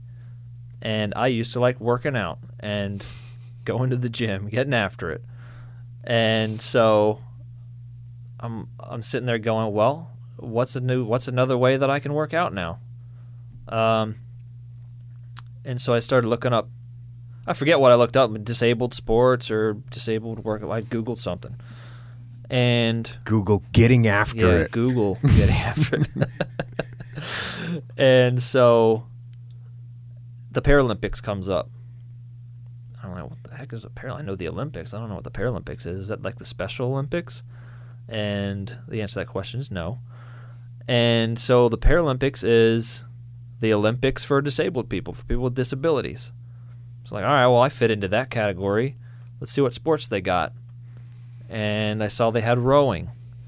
I said, well, you know what? I used to hit the rowing machine when I was working out. Mm-hmm.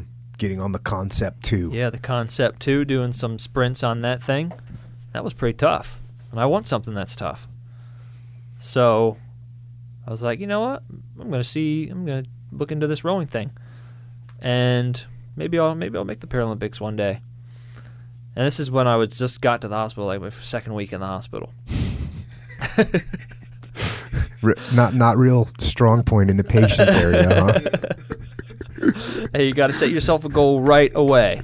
Check. You don't have something you're working towards, then you're just, treading water. And so, yeah, and hey, a lot of things fell into place. I probably didn't go out and try and learn to row on the water until the next year. So my main focus at that point was still learning the prosthetics, getting my strength back.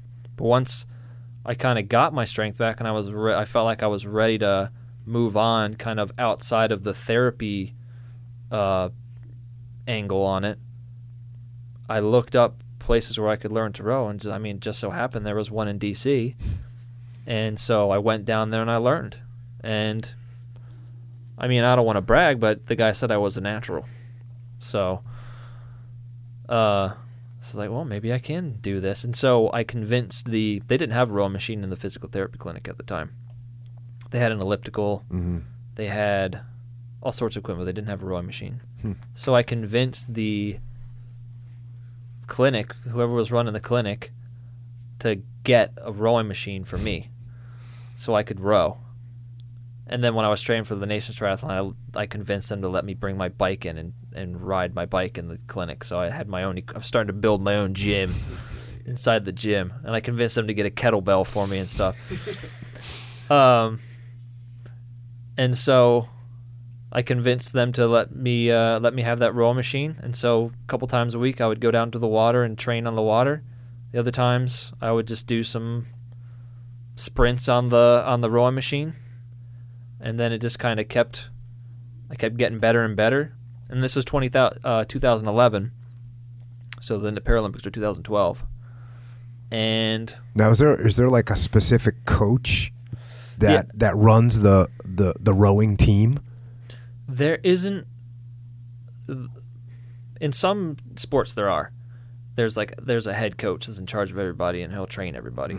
But for my category in Paralympic rowing, it's pretty much you find your own coach and you show up at this race, and if you win that race, then you represent America in all their races for that year. Dang. How far is the row? It's 1,000 meters. So what is that like? It takes you a couple minutes, 3 minutes? So rowing trunk and arms only is my category. So it would take me. My best ever time on the erg was probably like 3:38, I think. And that's like puke level putting out. Yeah, for me. Yeah. Yeah. And then on the water, the best in a double, so two people, my category, you have to have two people in the boat, was just right around 4 minutes. If you could do 4 minutes, then you had a shot at winning. And that's 1,000 meters too? It's 1,000 meters. So you're always going to be a little bit slower on the water. And you say it's 4 minutes, you said? Yeah, about 4 minutes. So it's like a complete gut check. It's equivalent of sprinting like the mile. Yeah. Because you're going 4 minutes, right? Yeah. 4 minute mile. I mean, it's no joke. It's a tough race. And where was the Paralympics that year?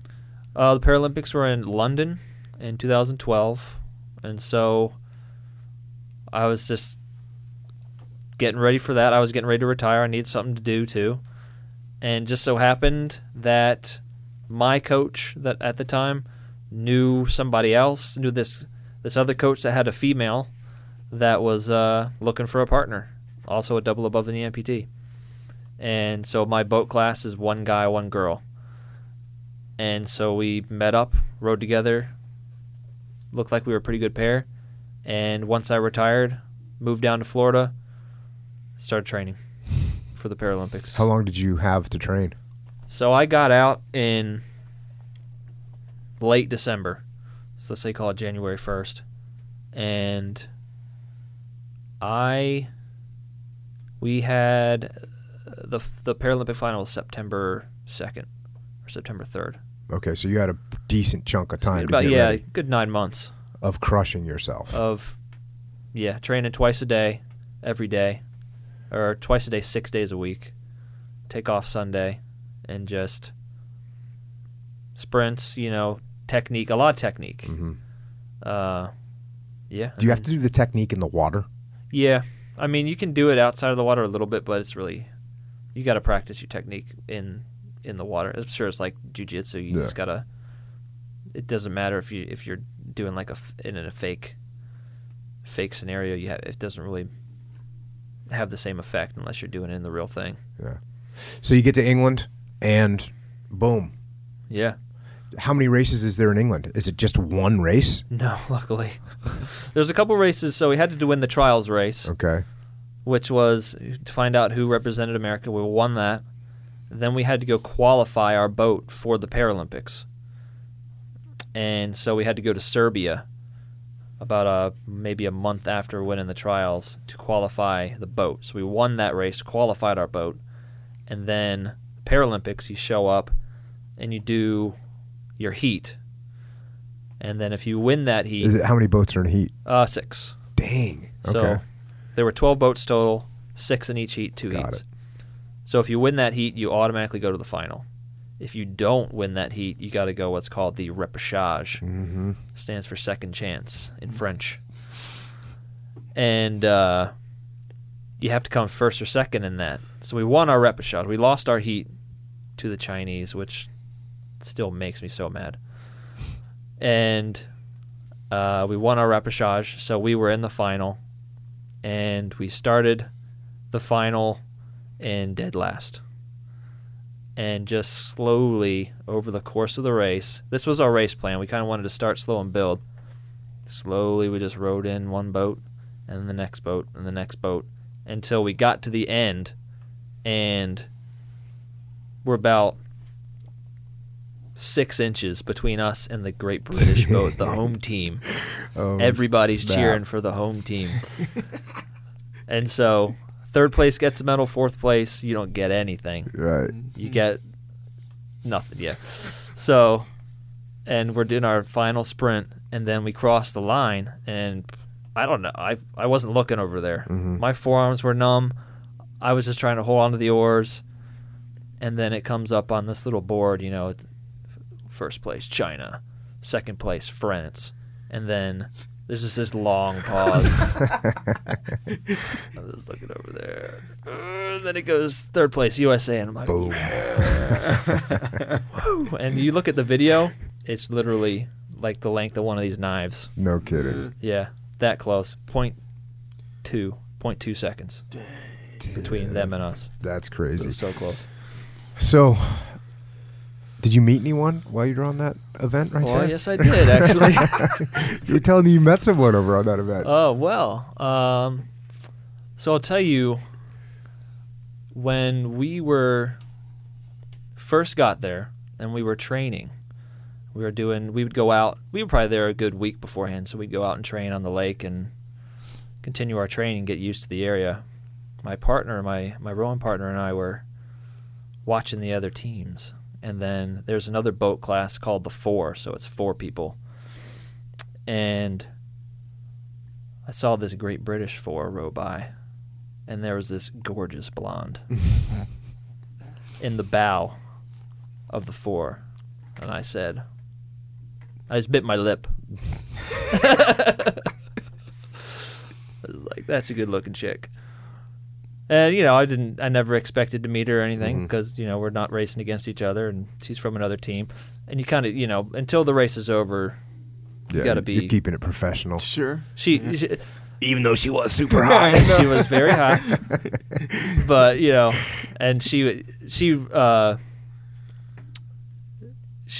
tell me back when she told me she saw me around, I was like, because I was just in serious Marine Corps mode. Just Yeah. don't talk to You had anybody. business to take care yeah. of. Although You know. she was pretty high. And so racing's over. We're back in the Athletes Village. It's time to get after it. The other kind of getting after it. There's a casino outside the Athletes Village, so the American contingent goes out to this casino, starts. I'm still, at this point, I'm still kind of in like serious mode. It takes a couple days to get out of it, you know, serious mode. Still a little bit pissed that we lost, you know, to China and France. It's like the two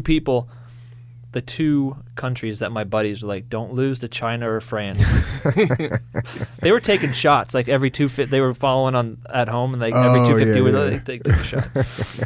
They woke up like so early in the morning. So we're out there. Then the British team comes in, the 4.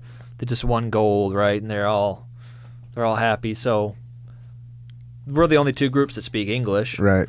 So Bonus. yeah, exactly. So our two groups, kind of end up together, and it took them a while to get me to out of my shell, calm because down. I was like, still kind of on my guard. This was maybe the second time I'd ever traveled outside of America for anything besides deployments. Yeah. I'd never traveled outside of America, but Serbia was the first time. England was the second time. So I was kind of still on my guard Right. a little bit. But they started feeding me Fosters, Mm-hmm. lightened up, and then just so happened the gorgeous blonde I saw was there. So, hey, you guys know how charming I am. So charmed her. Well, you at least fooled her. So I'm sure the alcohol helped, but charmed her, and now we're married. So That's awesome. That's awesome. after 4 years of long distance relationship, because she kept rowing, she actually defended her gold medal in Rio. And did it again? Yeah, Got gold did it again. So we did about we didn't get together right away. We did long distance for about 3 years. She living in England and I was living in America, but finally got her over here. We're married. Yeah. Her name's Pam. Nice. Pam. Well, obviously, I have a certain affinity for British ladies as well. Yeah. It's pretty well known. Now, you mentioned real quickly you were training for triathlon in there somewhere too. Yeah. So the people at the clinic, it was it was a team effort. Everybody. So there were other amputees in there. And, we talked about this a little bit yesterday. Dan Knassen, the Yeah. Navy SEAL, Yeah. that was there for a year. Awesome guy. Before Stud. me. And Paralympian as well. Yeah. Oh, yeah. Paralympian in the biathlon. He was my idol, I guess, for when I first got there, because he was pretty much done with therapy. He was about to get out. He was walking everywhere on his legs, carrying backpack around. And he was almost, the exact same injury as you? Just above about the knee. double above the knee. Yeah. Yeah. And so I could see him from when I was just sitting in a wheelchair. Right. Like, all right, it's possible. Yep. Because I'm seeing it with my own two Yep. eyes. It is possible. And so, And he's a stud. and yeah, Yeah, so if he's you want a to stud. try and be like anybody, it's be like Dan. Yeah. Because, and so that's kind of the environment that they had there at Walter Reed was. You could ask somebody that had been there before, tips, tricks, anything like that. And so I saw Dan and I was asking him stuff and just watching how he did stuff. And then eventually he left and I kind of noticed, I am now, there's new guys coming in Got and it. I'm now that person that has been there. And so I need to step into that role and offer advice and work harder than anybody else in the clinic and show people what's going on and show people what's possible. And so the therapist would always be, hey, who wants to run the Army 10-miler? Who wants to do this triathlon? They'd always be getting offers. They'd be getting slots in races because people love having wounded warriors out there. They make a big deal of it. They let them go off first and everything. So, yeah. So and every time they'd ask me if I wasn't doing anything else that day, I'd be like, yeah, I'll do it. And so they're like, you want to do the nation's triathlon? It's Olympic distance triathlon. And there's like 2 people doing it. And no other, it's like a single below the knee amputee doing it, and that's it. And you're a double above knee amputee. You want to do it? Yeah, I do. And Check. it just because it just so happened at the time I was learning how to ride a bicycle again, normal bicycle. So you Which- figure you're learning how to ride a bike. Might as well do a triathlon. Exactly. Hey, you got to give. One of the things that's going to drive you to push yourself is having skin in the game, having something to lose, having something to Check. risk. So if you say to everybody in the clinic, I'm going to do the nation's triathlon, and you don't do it, you're an idiot. Yeah. You're a loser. Yeah. How long is a Olympic triathlon? What are the distances? Olympic distance, the swim is 1,500 meters. The bike is 40 kilometers, and the run is 10 kilometers. Check. Luckily for me, because I was not that good at swimming, luckily for me, the swim got canceled that year because there was a huge storm. There's a ton of debris in the Potomac. Uh-huh. So we didn't do the swim, but we did the bike and the run. And yeah, so I was relearning how to ride a bicycle. Nobody had ever done that before in the history of Walter Reed. Double above the knee amputee trying to ride a bicycle. And I had figured it out, and I kind of wanted to put it to use. Like I finally figured this thing out.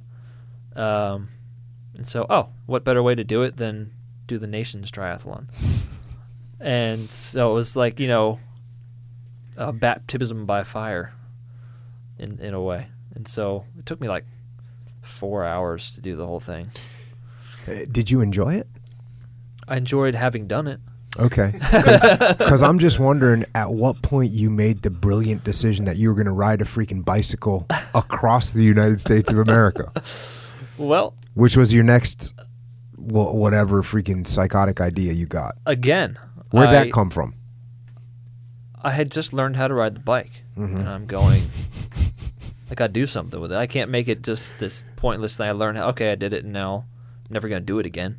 I was like, what might be fun is just like riding my bike across the country at some point in my life. And this is when I'm still in the hospital. I just learned how to ride the bike.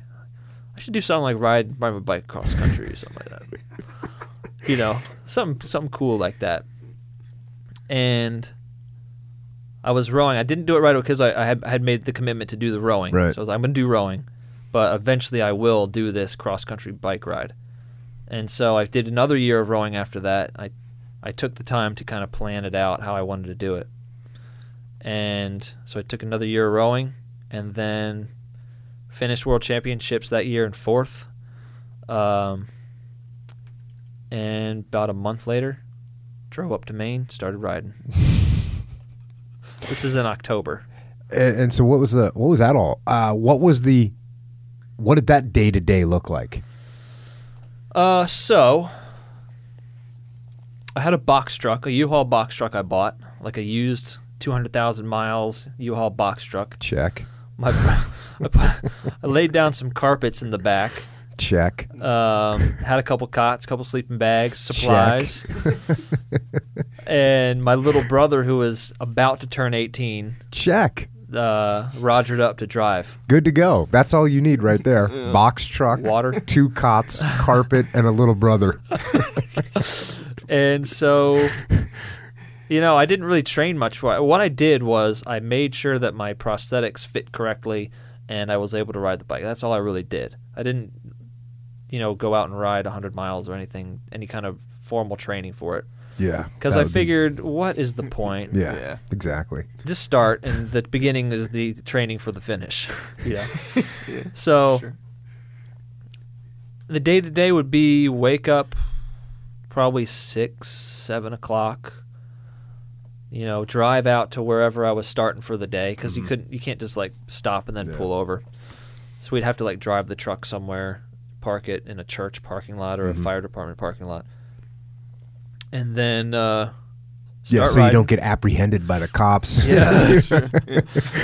So the first time, I'd be riding my bike, and then my brother would be kind of half on, half off the road. Right. And I picked a route that we didn't have, not super busy roads, so I wouldn't get in too many people's way until I got to the Pacific Coast Highway, and then people were super pissed. And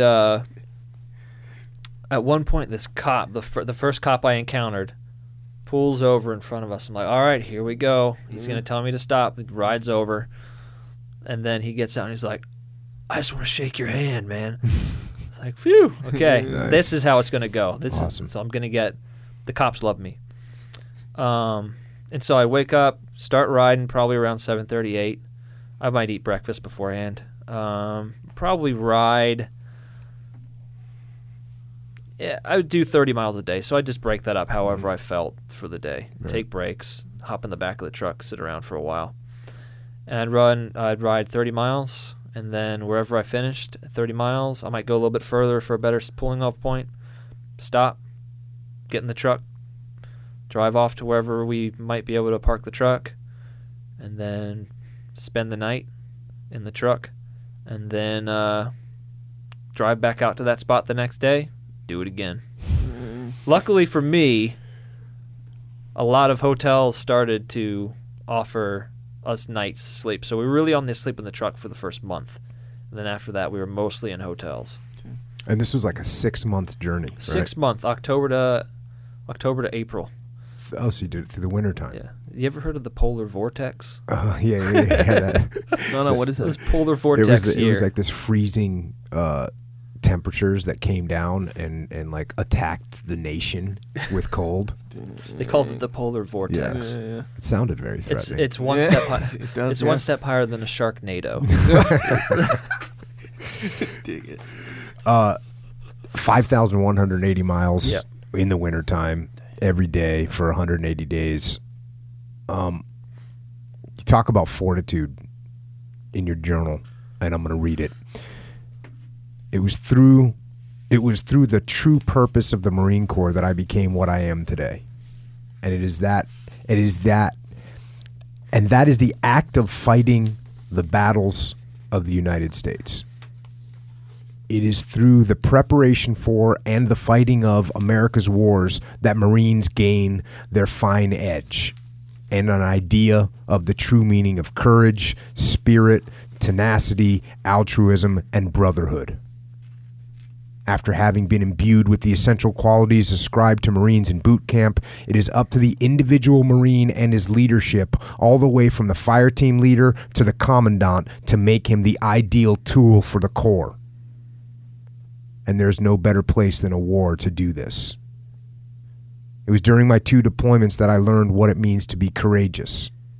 Almost on a daily basis, my fellow Marines and I would be subjected to situations with high potential for danger and situations with infinite, unknowable, possible outcomes. The dangerous and unpredictable nature of these conditions elicits fear, nervousness, and uncertainty in all people. However, without fail, when the time came to strap on our gear and proceed forth into these conditions, we did it with no hesitation because it was what we needed to do. To me, that is courage. I learned it from the example set by my leaders and my compatriots, and when it was my turn, I endeavored to teach others by my own example. My favorite among the many mantras of the Marine Corps is adapt and overcome. It is my favorite because it embodies the spirit and tenacity that Marines must possess in order to be the world's greatest warfighting force. To Marines, accomplishment of their mission is of the utmost importance, above that of their own lives, and the ability to adapt and overcome is key. The idea is straightforward. Change whatever you need to in order to become what is required to transcend an obstacle. If there is no bridge over a river, a Marine will swim. If there is a wall in front of us, we will blow it apart. If there is an enemy on a hill that we want, we will remove him. Marines do not stop until they have accomplished their mission, regardless of any monkey wrench that gets thrown into their plan. They will change their plan 1,000 times if it need be until what needs to be done is done. And then they will move on to the next mission. It was these 2 qualities that allowed me to keep fighting after I was wounded. My plan of accomplishing something with my life and making my life as good as possible was met with obstacles and monkey wrenches. But since I had already learned these lessons, bypassing these obstacles and moving on was easy and natural. The brotherhood that the Marines share is the defining feature that initially attracted me to the Marine Corps. And over the course of 2 deployments, I experienced it to its fullness. The reason that I was able to be courageous and adapt and overcome was because of the men that stood beside me doing the same thing. And it is because we were experiencing war and hardship together that we grew close enough that I cared for them more than I cared for myself, and would sacrifice my safety for their well-being, even if it meant being extinguished.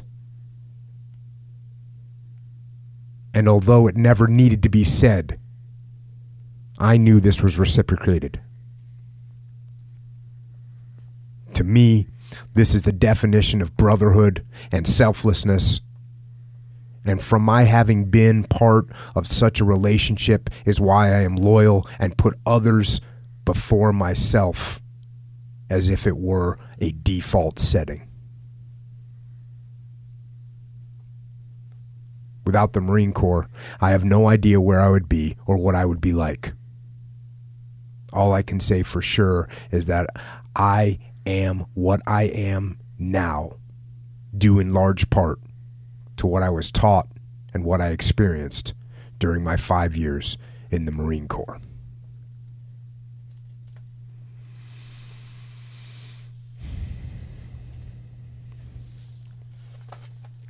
Yeah, awesome. If there's anything that the Marine Corps teaches you, it is brotherhood. It is endurance. How to endure situations you don't want to have to be in. Whether it's humping around with a pack or fighting in Afghanistan, Iraq, or if it's sitting in the back of a 7-ton getting drenched in rain and then having to set up a tent, blah, blah, blah. It teaches you those things. And so I already knew all this stuff. Mm-hmm. I was good at it by the time I became an amputee.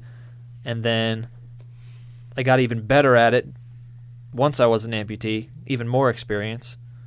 And then so that led into being able to endure whatever I had to for the bike ride.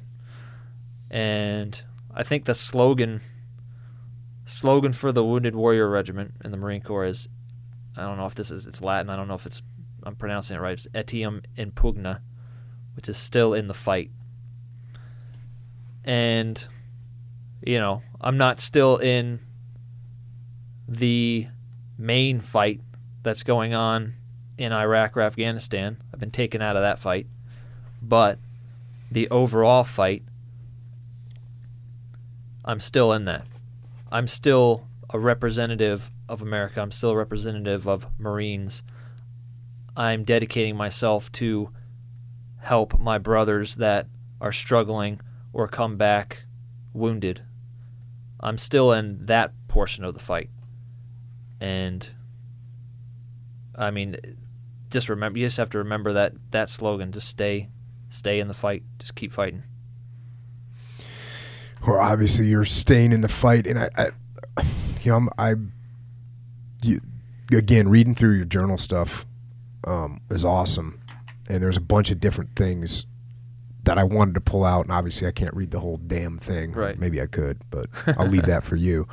But one of the things, I'm always thinking that what can I pull out that I think will be really helpful to other people, and I thought that this thing that you wrote right here was just something that can be used by anybody, especially people that are facing tough situations, which, as you just mentioned, you are pretty dang good at dealing with tough situations. And I think this gives a little insight into that. So here we go. Back to your journal. The Kubler-Ross model explains the stages by which an individual grieves for a lost intimate.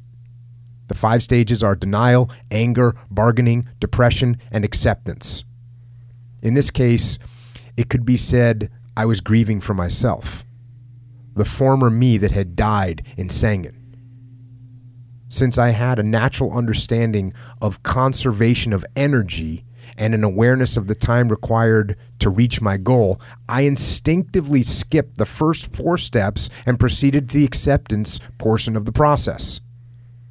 I had decided that to spend my limited energy resources on denial, anger, bargaining, and depression would be a pointless waste and would be better left off of my itinerary. I wanted to be able to expend as much energy as I could toward my goal, which would not only allow me to reach it faster, but would improve the quality of my success. The sooner I had accepted my situation, the sooner I could get to where I wanted to be. having one's legs amputated above the knee is categorically a negative experience. If I hadn't had the right mindset afterward, the rest of my life could have also become a negative experience. Fortunately, I was able to react to the loss by accepting the negative energy from that occurrence and using it to open doors for myself in order to be sure that my life would remain a positive experience. No matter who you are, whether you are healthy or ill, injured or able-bodied, everyone's main purpose in life is to make it as good as possible.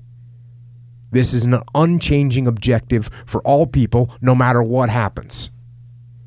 Thus, now that I was a double above-the-knee amputee, I needed to figure out a way to keep my life enjoyable. With this in mind, I researched the Paralympics to see if I could participate, which led to a bronze medal at the 2012 Games. Not only that, I accepted people into my life who have enriched it beyond what I could have imagined. From the experiences associated with sports, I have learned lessons that have and will continue to make me a better person. Lessons that I can pass on to others in the future. It was in this way that I was able to transform the negative experience of having lost the lower part of my legs into the positive experience and energy of participating in a sport and all that has accompanied it. If you are ill or injured, use it as a way to discover a new hobby or career. If someone is rude to you and makes you angry, use the anger to fuel a workout. If someone you know has a terminal illness, use it as an opportunity to make a difference in their life and in the world. The most important part of transforming energy from negative to positive is being aware of opportunities as they are presented and having the courage to seize them. Energy is all around us, constantly fueling and transforming. It will affect us in ways we cannot predict. Be a person that uses energy intelligently instead of wasting it. I like to say use the weight, and I kind of analogize it. I like to lift weights. I'm sure you guys can probably tell. Huh? I like to analogize it with maybe like a strict press. So the weight on the bar is whatever. Girlfriend broke up with you, whatever possible issue you're having. And you can hold that bar on your shoulders, and you can just leave it there, and eventually start to hurt. And then eventually, if you leave it there long enough, you'll just be on the ground with that weight on your chest. You can't move anymore. Or when you have that weight on the bar and it's on your shoulders, you shoulder press it. And then you do it again. And you do it again and again. And then you let your body adapt. And next time you try and lift that weight, it's nothing. You can do that weight easily. I can handle that, no problem. And then you can handle even more weight. And then when you get good at that, you seek out the weight. You purposefully try and make things harder for yourself so that you can just become even stronger and even stronger. And you embrace that and you start to enjoy it a little bit. And so, I think that's what I was trying to say there. I think you said it. Not only did you say it, Good. but you actually are living that currently at this time, seeking out more, I guess maybe I would even go so far as to say stupid things to do. 'Cause so the next challenge that you put in front of yourself is the thing that you're about to do right now. And I've never heard of a challenge like this before, but you're going to do a month of marathons. Yeah. So these things are only stupid or crazy if I fail. Bike ride's not crazy because I did it. If I had failed, then people could say it's crazy. So if I fail this one, then it's stupid. No, man. I'll tell you what. You going out there and making these things happen, it's awesome whether you finish or not, or no matter what you do. The fact that you're putting these hardcore challenges in front of yourself is it's unbelievable. Yeah. So yeah, all this stuff that I've written down, what we've talked about, all the wisdom that I've been able to gain through my injury and through being in the Marine Corps. I think the month of marathons I'm about to do, and everything else that I try and do, I'm trying to be an example. Because there's so many people out. When I was trying to learn to ride how to bike again, I didn't know anybody that had ever done it before until I saw somebody that had done it, and it just made everything. Once you realize it's possible, it makes it so much easier because you know it can be done. And so I want to be an example for people to look at, and they see me and they say, well, they might not be trying to run 31 marathons in 31 days in 31 different cities or ride their bike across the country, but they can say, there's a double above knee amputee that ran 31 marathons in 31 days. I can probably go walk on the treadmill. So, and if I just want to be an example of that, and I want to be an example of all of these lessons that I've learned, a person that uses the weight instead of lets it destroy their life, somebody that stays in the fight, keeps fighting no matter what. That's what I'm trying to do. I want to serve to show people what they can do, and especially, wounded veterans and people that might be struggling with what they saw. And, I'm lucky enough that my mind is clear. I had a grade 3 concussion, that's it. No traumatic brain injury, no post-traumatic stress, nothing like that. And so I want to show civilians and veterans alike that it is possible to have a traumatic experience and come through and be fine and not have to suffer from post-traumatic stress that just overwhelms you. Because I think in society these days it's almost becoming expected that you're going to go to war and you're going to come back. And so a lot of people might end up just being, well, I'm supposed to have post-traumatic stress, so I'm going to manifest it in myself, or they let it get worse, or they don't fight it, they just let it happen. And so I want to be an example of somebody that uses their experience and it just goes and has this terrible experience and, don't make a big deal about it. And part of you doing that is running 31 freaking marathons in 31 days. Yeah. So when do you start? So I'm going to start in 31 different cities. In 31 different also. cities. Okay. So my first city, London. London on October 12th. And then I'm going to fly to Philadelphia. So basically the way it's going to work, I'll run in a city. Probably take about the whole thing. I'll take breaks during the run. So the whole thing will probably take 5.5, 6 hours to do. I'll do the run on my own, just like in a park or on a trail, out and backs, loops. I'll do it on a 400-meter track if I have to. Do that, get in my RV, drive to the next place, spend the night there. We upgraded from a box truck with the Well, cots in the back. Well, the wife's going to be coming along, so Okay. She wasn't going to be in no, the I'm box going to have a truck. crew for this one. I got my wife Pam is going to be my team leader. She's just doing so much stuff. She's a team leader and everything, every job that you could possibly think of, she's doing it.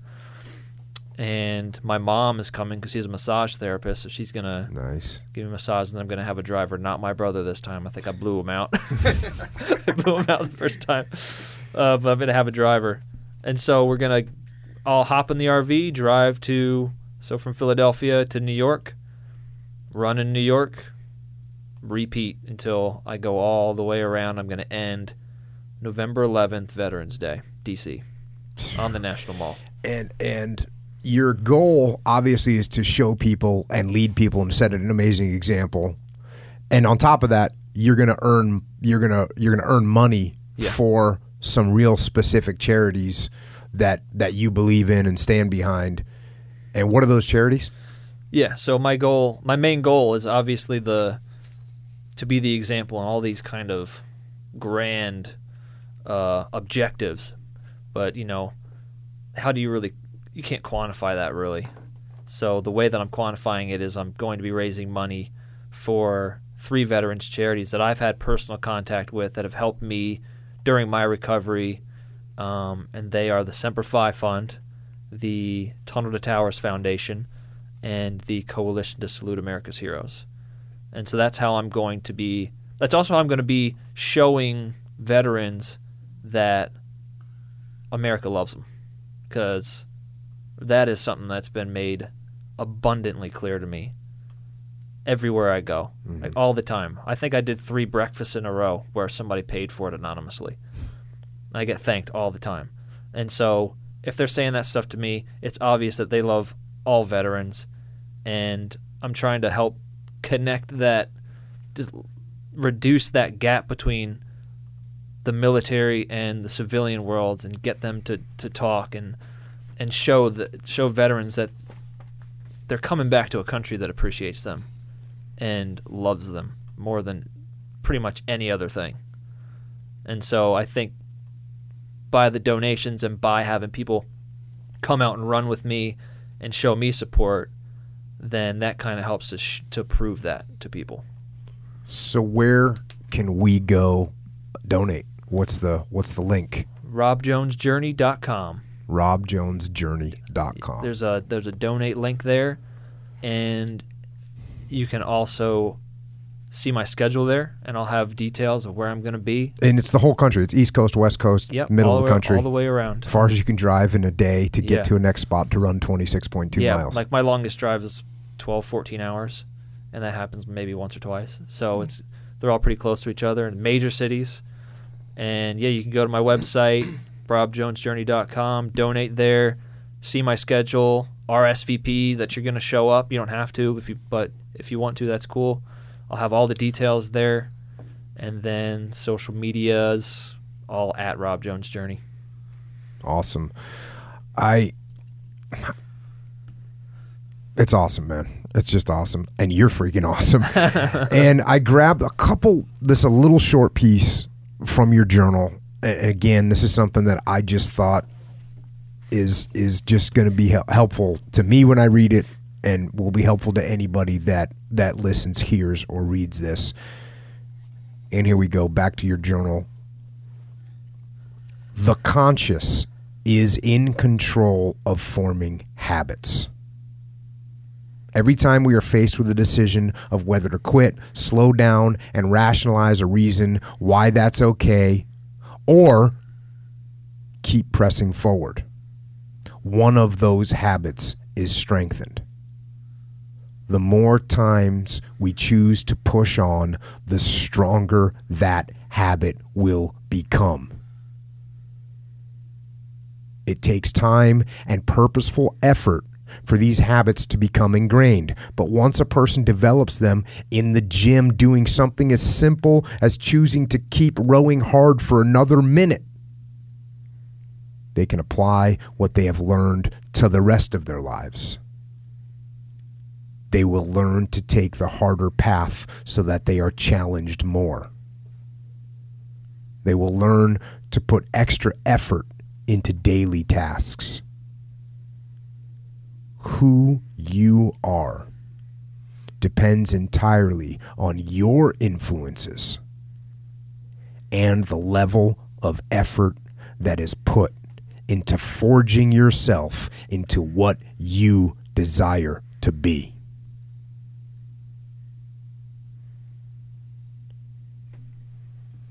And that's awesome. Yeah, I mean, every decision you make either gets you closer to your goal or moves you further away. And I'm not saying I never make the decisions that move you to the left, move you further away.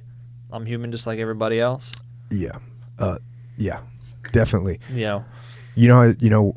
We were hanging out yesterday, and I was like, I was busy. I'm like, hey, man, I got to go. So in that busyness, you know what I had for dinner last night? MREs. No, I didn't have MREs. That's not happening. Okay. No, my entire dinner was a leftover piece of a Caesar salad and a giant mint chocolate chip milkshake. I actually said to my wife, I was like, make me, because I was working and it's you can't stop and eat when you're trying to work. And so I just said, can you make me just a giant mint chocolate chip milkshake? Now, I didn't get closer to my, physical goals. No. But I got a lot of work done. Yeah, I got there an you extra, 28 minutes worth of work done because I didn't stop to eat dinner. Yeah. Yeah, you got to take the wins with the losses. I dig it. And it's all just about, making that. It's like you plot your progress on a graph, and you're gonna have. It's going to go up, and then it's going to go down a little bit. Then it's going to go up, and it's going to go down. So as long as that trend is upward, then you really have nothing to worry about. But if that thing starts to level off, and then you go the other way, then you need to ask yourself some questions. And you need to give yourself some honest answers. Yeah, we had a conversation not too long ago. A guy asked about jiu-jitsu belts and said, I understand that you shouldn't pursue, because in jiu-jitsu it's like, hey, you shouldn't just like go to get a belt. You go because you want to get better and you want to learn. And he said, I understand that you shouldn't just do it to get the belts, but it's good to mark your progress and figure your progress out. And and that's true. And that's what you're saying. Like, yeah. And I've talked about that too. I relate it to shooting, where when you focus on the target, your vision gets blurry. And so you lose track of the long-term goal or the long-range target. So that's why we focus on our front sight, because we can keep that little thing that's right in front, 3 feet in front of us on our rifle. You can keep that in focus. So that's what you focus on. And every once in a while, if you start that, maybe that gets a little blurry. Well, then you look at your long-term targeting, because that daily grind will beat you down too. Yeah. And if the daily grind beating you down, and then you forget what your goal was in the first place. But so every once in a while, you got to look up at your long-term goal and say, I want to be doing this or achieve that or whatever. I want to do 31 marathons. See, some people would have picked like February, right? We'll do 28 marathons in 28 days. You're going for the full 31.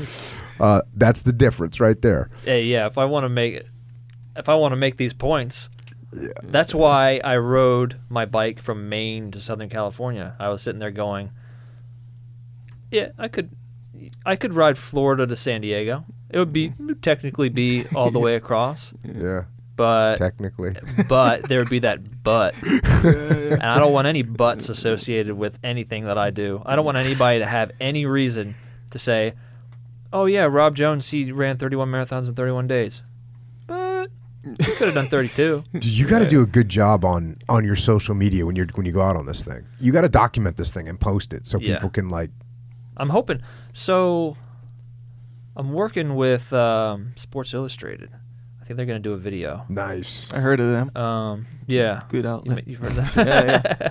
Do they do good videos? Yeah, probably. Yeah. That's a discriminating judge of videos right there, Charles. So yeah, I plan, and I documented the bike ride. That documentary's on my website too. Yeah. So yeah, I do try and document these things, and just in case people don't happen to catch it while I'm doing it, they can go back and use that as their example for what I've done. They can find out that way.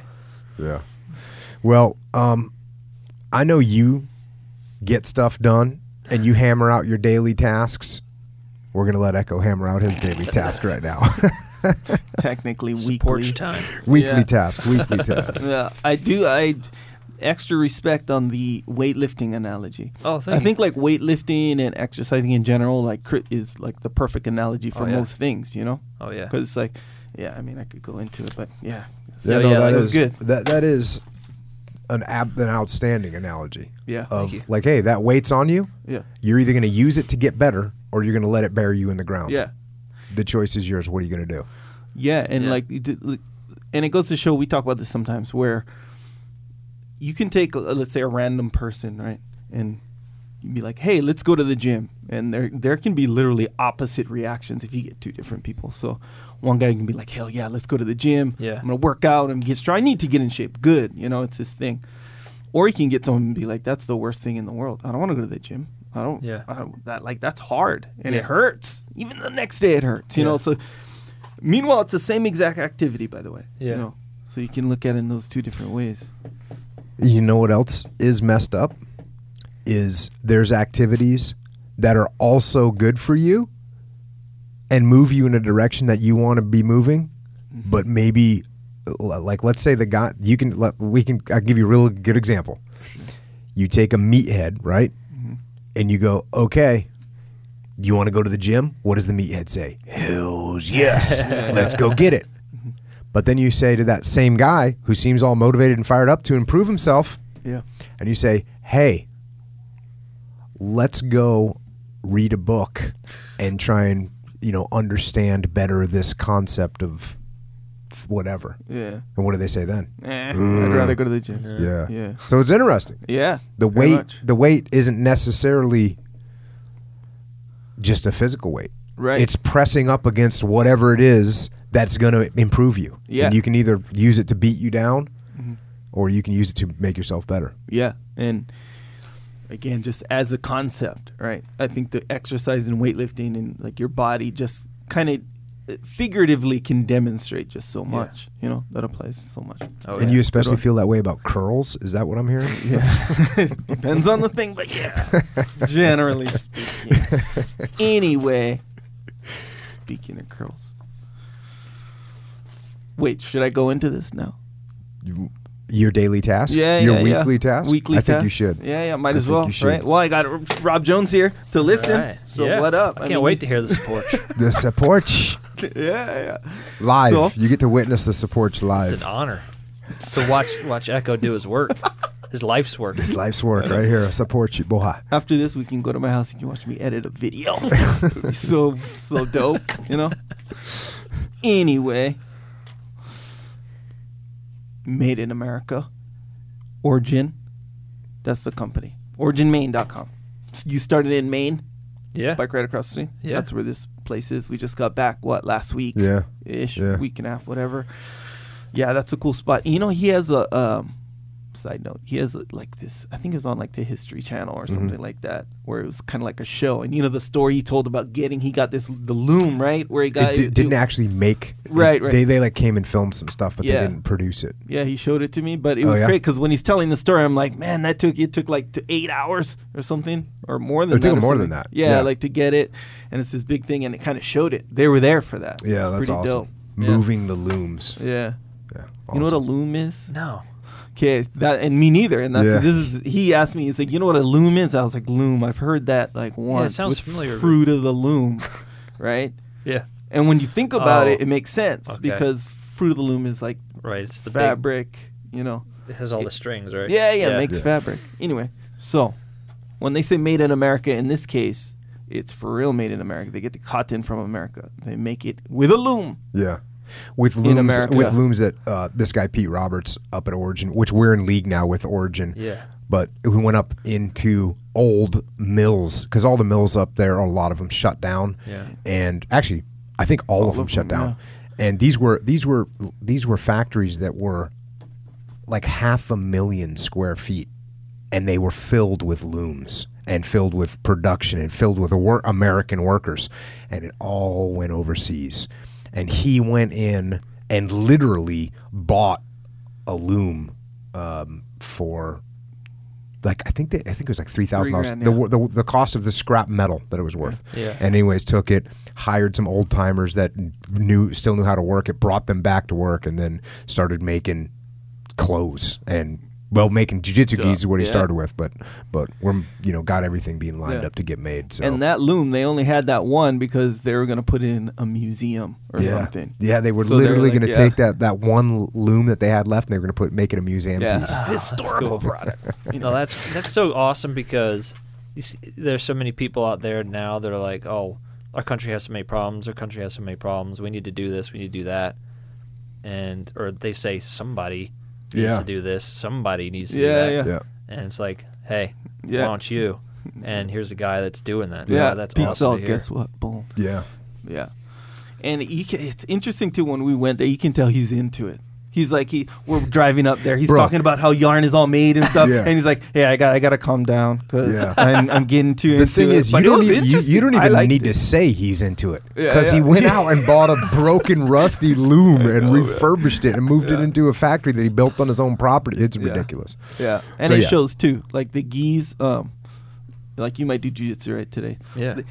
The gis are like they're cool, martial arts gis or whatever. But he brings like this added like element to it. Well, because So, he specifically designs them for jiu-jitsu. yeah, it's not the kind where it's like, hey, let me get a gi blank from overseas or whatever, and then like embroider my logo on it. So it's kind of like the same thing. You don't have much innovation freedom with a physical product. He does though. So it's like I was rolling the other day, gi, whatever.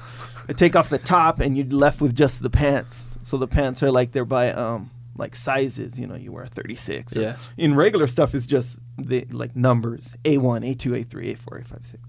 This is like fitted to you, right? So I'm wearing the pants, and they feel kind of like normal pants, you know. And it was Greg and Juan. They were noticing. You almost Fashion. don't mind getting choked out by Echo Yeah. Charles. His gi is so soft. dope. This gi is so sweet. Here's the thing: my streak every day, and I wear it every day. I have two tops. I wear it every day, and the streak is still alive. Every single time someone asks, like, "What up with that gi?" I'm like, "Oh, let me see that." They're Yeah. dope. The They're way that actually fabric dope. is woven is legit. Yeah, It's legit. yeah. And see these shorts I have on right now. Oh, I kind of, in a way, shouldn't mention these because Pete's like, "No, we're not making those shorts because they don't make these shorts." We will make them. Oh, okay. I've worn these 3 days in a row, by the way. Oh, nice. That's yeah. what that smell was. Whatever, I washed them once. But yeah, they're my favorite shorts. They're made out of the same material as one of the geese. Yeah, they look So, nice. Yeah, I spilled some eggs on it. And you know how it leaves them? These shorts are black, by the way. So you know how when you spill eggs, or I don't know, I was feeding my son yogurt and stuff, and it spilt on it. So you just take a brush, like a brush you find under your sink or whatever, put some water, and I scrubbed it. You can't do that on like your shorts because it'll start to wear it out, Yeah. But a gi is tough. It's supposed to be tough. Yeah. Boom, did it. Don't even have to wash it. Anyway, sorry, you can't get the shorts. So don't get Rebel. too fired up. We'll make Dig them. it. We'll make them. Yeah. So stand by for that. Nonetheless, jiu-jitsu gis, all kinds of stuff, rash guards, and even like regular clothes, shirts, hoodies, and whatnot. The joggers. I keep putting on the joggers and walking around in front of my wife. She likes it. That was a weird thing because I didn't actually know what. Do you know what joggers Well, are? they're new joggers. They're like They're like that's sweatpants. it's a fashion thing, though. They're like sweatpants, but they're somehow more high end. Yeah. Ooh. The shape Yeah. is different. They kind of taper down your leg, like I like skinny jeans, except They're like skinny Almost. jeans with Almost. sweatpants. Yeah. I'm gonna go ahead and say I don't endorse that product. I didn't. Neither did I. Neither did I. But I put them on, and I was like, these. I don't know how I look because I didn't have a mirror in the cabin, except in the bathroom. But nonetheless, so I couldn't see how they looked. They look kind of strange from up here, but I don't know. So I was like, whatever. Bro, Their origin, they're dope. He wore the Origin jogger pants and the matching the Origin hoodie. sweatshirt Yeah, or hoodie. yeah. And he rolled out like that, like it was the deal. It was the deal. And he was a straight up leisure suit, is what he was rolling in. Yeah, He it was dope. not playing around. And then when I came in, I thought people would be like, "Oh, you don't match in that because I'm not used to wearing." But Pete said that I looked good in it, and then my wife said I looked good in it. Oh, well, that one I'll But give you what credit for. Yeah, Yeah, very that's I'm the not one giving you you have to worry credit. about. Pete made it. Of course, you can be like, "Oh yeah, you look great." no, but it was a moment of honesty because he mentioned either you, I think it was you or someone. He was like, "I don't think Jocko could pull it off." Yeah, or he's right. Something like that. No, it might have been someone else. I don't think he was talking about Well, you. he's right. Either way, Jocko doesn't want to pull it off. Jocko ain't pulling off Whatever. clothes designed for what girls. I did notice. No, not happening. They're Maybe I'm not secure in my manhood. No, I just Yeah, don't wear apparently. girls' clothes. Apparently not. Nonetheless, functionally, that is what I noticed right when I put them on, though. Like when you roll out, you know how like if you have, and not that it's even a big deal. Even me talking See, a about lot of it times makes Echo it seem like says a big things deal. like, "You know how it is when like something happens," but Yeah, actually, yeah. not. No, yes, a lot you of times I You have know no how it idea. is when you're wearing skinny jeans. Yeah, like I actually have a lot of times I have no idea what he's talking about, but I roll with it because we're bro, trying to you do. condense the timeline of the supports speaking, which is hard. in the spirit of accuracy, I'm gonna go down this hole. You know when you wear? Have you ever worn sweatpants ever in your life? Not really. Any kind of sweatpants? Okay, Rob Jones. I have worn pre-injury. I have. Yeah, so consider this when you, let's say, like, I don't know, you're running or walking or whatever. Like, the sweatpants are loose, they flow. It's not a big deal. I dig it. I understand. But the skinny jeans, sweatpants, joggers. We shouldn't Bro, even say skinny jeans. You need to it's get like this a off my thing. podcast now. No, anyway, Stop. You're ejected. Anyway, they function because they don't flap around. They're like, if you're running with them, they work. I just run in Functionally- shorts. Right. For that very reason. I don't care if it's 3 feet of snow. I just run in shorts. Nonetheless. You're pretty good to go. Hey, bro, don't knock it till you try it. Also, Jocko has some supplements. I don't know if you knew this, Rob Jones, but Super Krill available now. Available. Boom. OriginMain.com. Click on the top. OriginMain.com. Labs. It says Labs on the top of the menu. What do they call it? The top menu on the website. Labs. Super Krill. Joint warfare. Yes. That's a big one. I mean, we know krill is like the base. Yeah. The joint warfare. Yeah. So good. And the significance, well, layers, if you will. I think, maybe that's a stretch with layers, but this is the stuff that you've been taking from Yes. jump, as Yes. they say. With some bonus Bonus stuff. that I now can take in one shot. So, like, when you're, even before this podcast and stuff, you're, like, taking glucosamine and krill oil and all this stuff, and you're like, what would make this even better? It's like, those little elements or whatever. And one day, I'm going to make my own. And boom, it happened. It happened. Yeah. So we're in it. Joint warfare, that's a good one. Super krill. This krill, it has an added thing, right, in the super krill? Krill oil and... It's like super krill. Yeah. Oh, that's it. Super krill. Dope krill. Okay. What else are you going to add? It's already super. Duper. We could add duper. Yeah. That'll be super duper krill. There Coming you go. out. See, now he's going to take the market from us. I know. Rob but- Jones, super duper krill Yeah. oil. You gotta watch out. Just patented it. Well, he does make things I happen. just got that the is for website sure. and the Twitter handle. Yeah, the domain. It's true. But yeah, so basically everything you need for the joint situation, you're covered. And then, what about that pre-workout, pre-mission? Pre-mission. Pre-mission. It's coming. Pre-workout. It's coming. Not available pre-mission. yet. Pre-mission okay. will be coming. Soon. Yeah, it's We're not coming going to soon. talk about that one. We'll talk about it We later. are. It is in the testing phase and has been being tested Yeah. and legit. All right, so far so good. Boom. I'm kind of addicted to it. Yep. Also, onit.com/Jocko. Okay, so I get all my kettlebells from Onnit. I got into kettlebells after this podcast kind of started. And, Onnit has awesome stuff. Specifically the kettlebells because they're the designer ones. You've seen that kind Yeah. before, right? So I get the whole set. Well, I don't have the whole set, technically. I have the weights that I think I'm going to be able to use. What's your heaviest one you have at home? 40 kilograms, So what is that? 80. 88 pounds. 88 pounds. That's cool, man. Cool Yeah. story. I got the 90-pound one, so Oh, whatever. nice. So basically, all 88 pounds that you have, I have that plus more. 2 more. So no big deal. Stand by. I'm you going to order understand. more. All right, there you go. Good. And it's But you wear skinny jeans. Or skinny. joggers, contemporary joggers from time to That time. subtracts at least 4 pounds Yeah. for your max kettlebell. It adds sure. it. Functionally, it adds it, by the way. Got the gorilla ones a few weeks ago. The 90-pound one is the Bigfoot, just for informational purposes. Are they ever going to make a 100-pound Jocko head? Actually, they said that, right? Really? People have been saying There's that. been Yeah. been some requests. I Yeah. don't know if anyone would actually want that. Yeah. I know. saw a guy sent me it was a 200 something pound kettlebell. Dang. I don't even know what, yeah, I guess, right? Goals. That's legit. There's some people are just mutant strong. Yeah. One of my team guy buddies, just mutant strong, and he trained jiu-jitsu. Great dude. But he got the Beast. I don't know who makes it, but there's a kettlebell called the Beast. I think it's like 102 pounds or something. Yeah. But there was like this little test taming the Beast, and he got the kettlebell out of the box, did the test, passed it. I was like, things that I couldn't do at all. Yeah. I was like, okay, Yeah. you're legit. Yeah. Kettlebells are crazy, man. Actually, it's cool. That's like one of those exercises that if you learn the form, it's like an added element because you got to learn the form. Yeah. Then the strength. And you know, so it makes it learning more the form fun. is good for you because you're developing neuro. Right, muscular connections. Yes, Like boom. Thank you. Amen. You know. I was lost for words, and you've had me cover and move. No problem. I got you. But yeah, so it's basically you have to learn to balance something that's not balanced. You Yeah. know? It's good. Like that bag I lifted in Maine. Those guys had me lift. It's good. 200 pounds, by the way. Wow.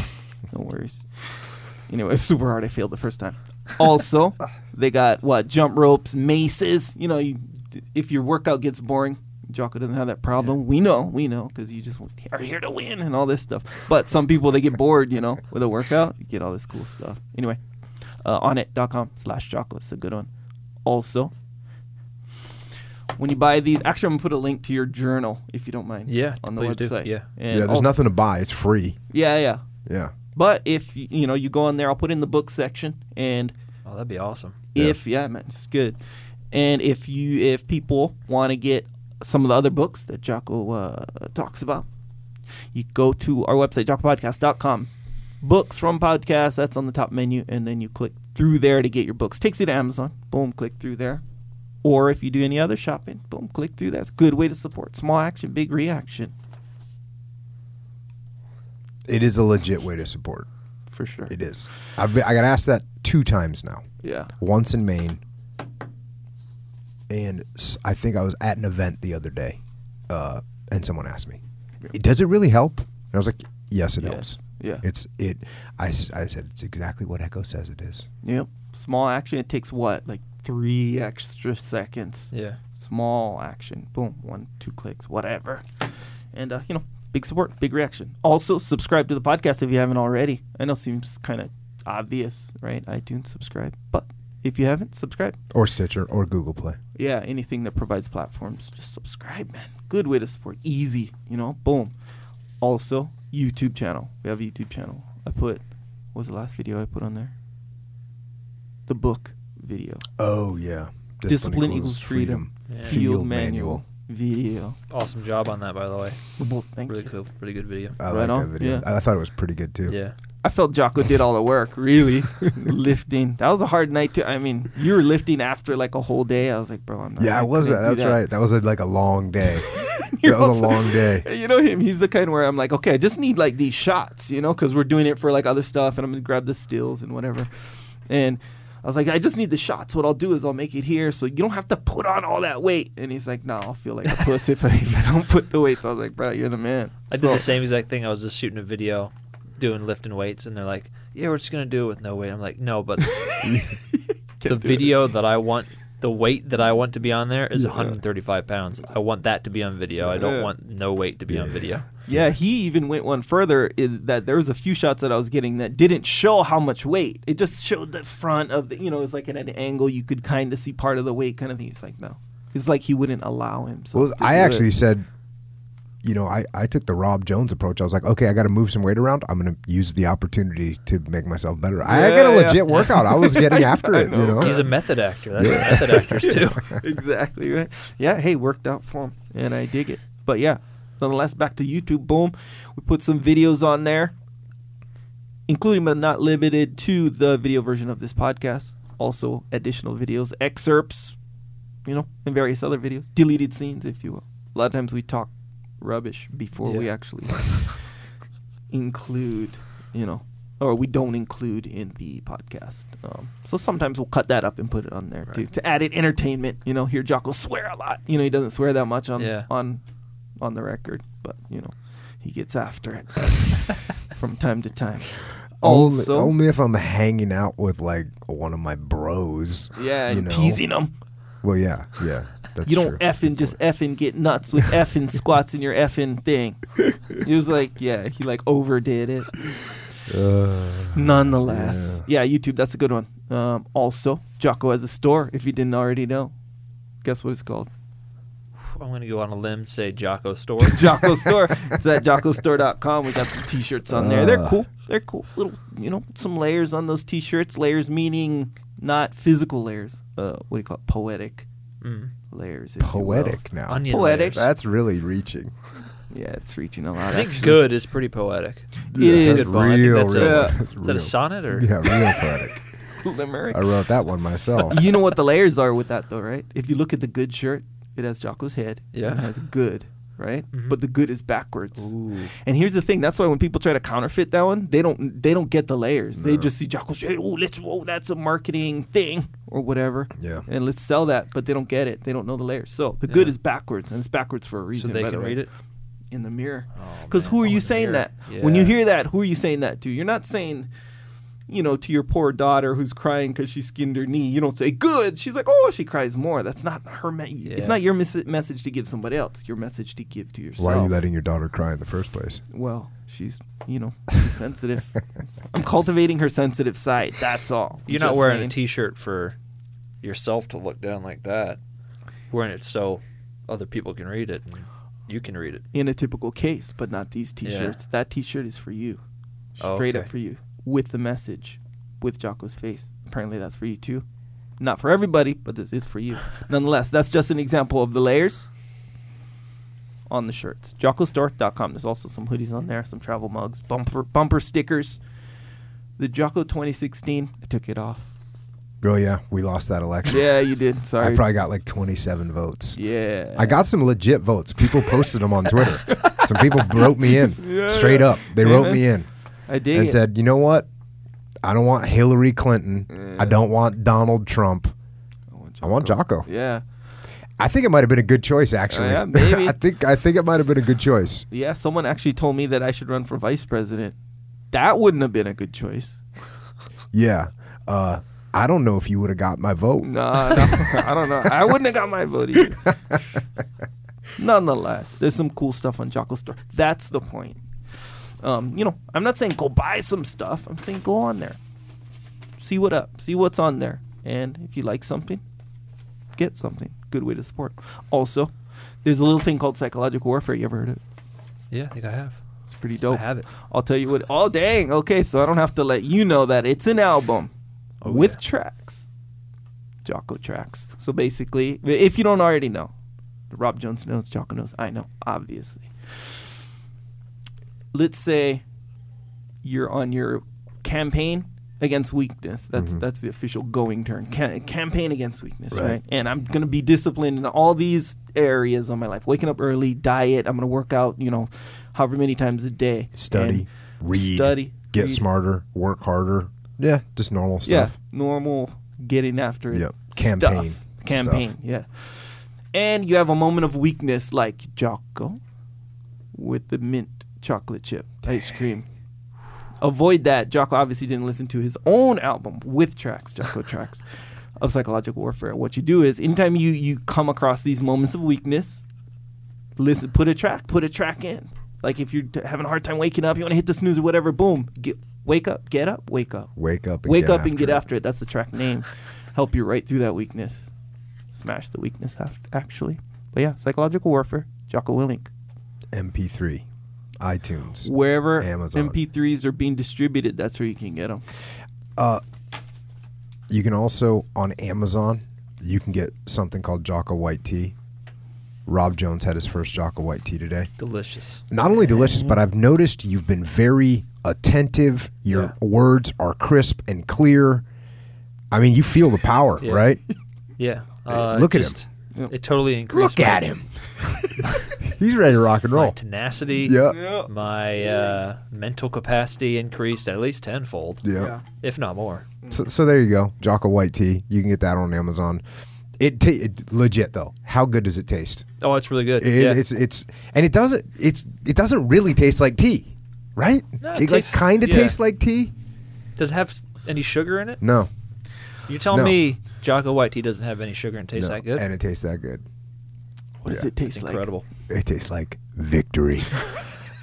Hey, we got some books on Amazon and wherever you want to buy books. Extreme Ownership, Combat Leadership Lessons Learned, and how you can apply those to business and life. Way of the Warrior Kid. Yeah, Way of the Warrior Kid. That's what you need to get for every kid you know. It is so helpful for kids. I wish I had that book when I was 9 years old, 10 years old, 11 years old. so helpful, and I'm getting such great feedback. So buy that for the kids you know, for sure. Coming up soon, the Discipline Equals Freedom Field Manual. That's right. It is a field manual. How to implement and execute Operation Discipline into your life. Follow the field manual. You can get it from your local bookstore. You can get it from Barnes & Noble. You can get it from Amazon. Let them all know what's up. Word. Also, Echelon Front Leadership Consulting for your business or team. That's what we do. You can email us at info@echelonfront.com. And in the meantime, if you need us or you just want to check in, we are rolling kind of deep on the interwebs, on Twitter, on Instagram, and Facebook hockey. Rob Jones is at Rob Jones Journey. At Rob Jones Journey. He's going to be documenting all this awesome / could be stupid, but could be mostly awesome stuff that he's doing. Yep. And we like to watch people do crazy stuff. So Yeah. we're going to watch you do that. And I'll post a picture, and usually I like to put a little snippet of wisdom in there. Oh, It's a little paragraph for people to read. Nice. Start their day instead of the New York Times. Yeah, don't do that. Just go straight to the Rob Jones Just go snippet straight of to it. wisdom. Yeah. I like the example, how you say you want to be the example. Because Mm-hmm. some people, they say, I just want to be the example, but they don't explain it. You just explained it actually in a way that was kind of revealing to me where it makes sense. You know, you're like, hey, I'm going to, and this goes for everything, by the way. Like if you want to, I do like a special effects sometimes. And I'm Yeah. like, man, I want to do this, but man, that's like some high end effect. I can't do it on this. And then, but then let's say I look it up on YouTube. Mm-hmm. And be like, oh wait, look, he did it right here, and then sometimes they show how, sometimes they don't. But like how you said, like if you don't think if you think, oh yeah, that kind of can't be done, Yeah. like for someone in my position or whatever, But then you see someone, oh wait, he's doing it, and then you're doing it where it's like you're doing even more. So it's like, you're kind of reaching more people in that Yeah. way. Because still, if you're doing these crazy things, maybe one, maybe two other people be like, yeah, I can do that too. But most people, they'll be like, I can't do that Yeah. crazy stuff. Yeah. But I can do all this other stuff. You know what I mean? Yeah. Other stuff that they didn't think they could do before. That's It's the good. word, man. That's the word. It's crazy, not stupid. The stuff you're doing is awesome. Yeah. It's crazy. Yeah. You've got to be crazy to do it. So yeah, Rob Jones Journey, and that includes robjonesjourney.com as well. Which from there you can get to the donation page for when you're starting all this 31 marathons in 31 days. Most people run a marathon, and I think I've read it takes like 6 months to actually recover from a marathon. Yeah, I guess it depends on your level of preparedness, but Yeah. Yeah. I'm trying to do it in about 6 hours. That is Yeah. awesome. Echo is at Echo Charles, and I am at Jocko Willink. Echo, you got anything else for today? Thank you for coming on, Rob Jones. Rob, any closing thoughts from you? Oh, I just want to start by pointing out that I think every guest you've ever had on this podcast is somebody that I consider to be a hero, and I don't throw that around. They're patriots, and they are heroes. And it is humbling for me to be included. For you to have me on the podcast is vastly humbling for me to be included among the people that you deem worthy of being on the podcast. So I just want to thank both of you for having me and giving me this opportunity, and I just hope that some of the stuff that I said can resonate with some of the listeners. And beyond that, I've done a lot of stuff, but nobody does that by themselves. I have had so many people that have helped me. Therapists, prosthetists, coaches, mentors, and family, friends, and then especially Pam. I mean, I told you before, she's doing everything. She was instrumental in getting this podcast done, getting me on as a guest here. Took it upon herself to tweet you. she's calling press. She's helping me get venues. It's been incredible, and she's my number one supporter. And too good for me. But hopefully she doesn't listen to that. Hopefully she'll continue to be deluded. But yeah, I mean, I'm at the top of the pyramid. Like, I get all the kind of the notoriety and the congratulations for doing the stuff that I've done, but without the base of the pyramid is shit. It's just a block on the ground. So without all these people, I mean, I wouldn't have accomplished it.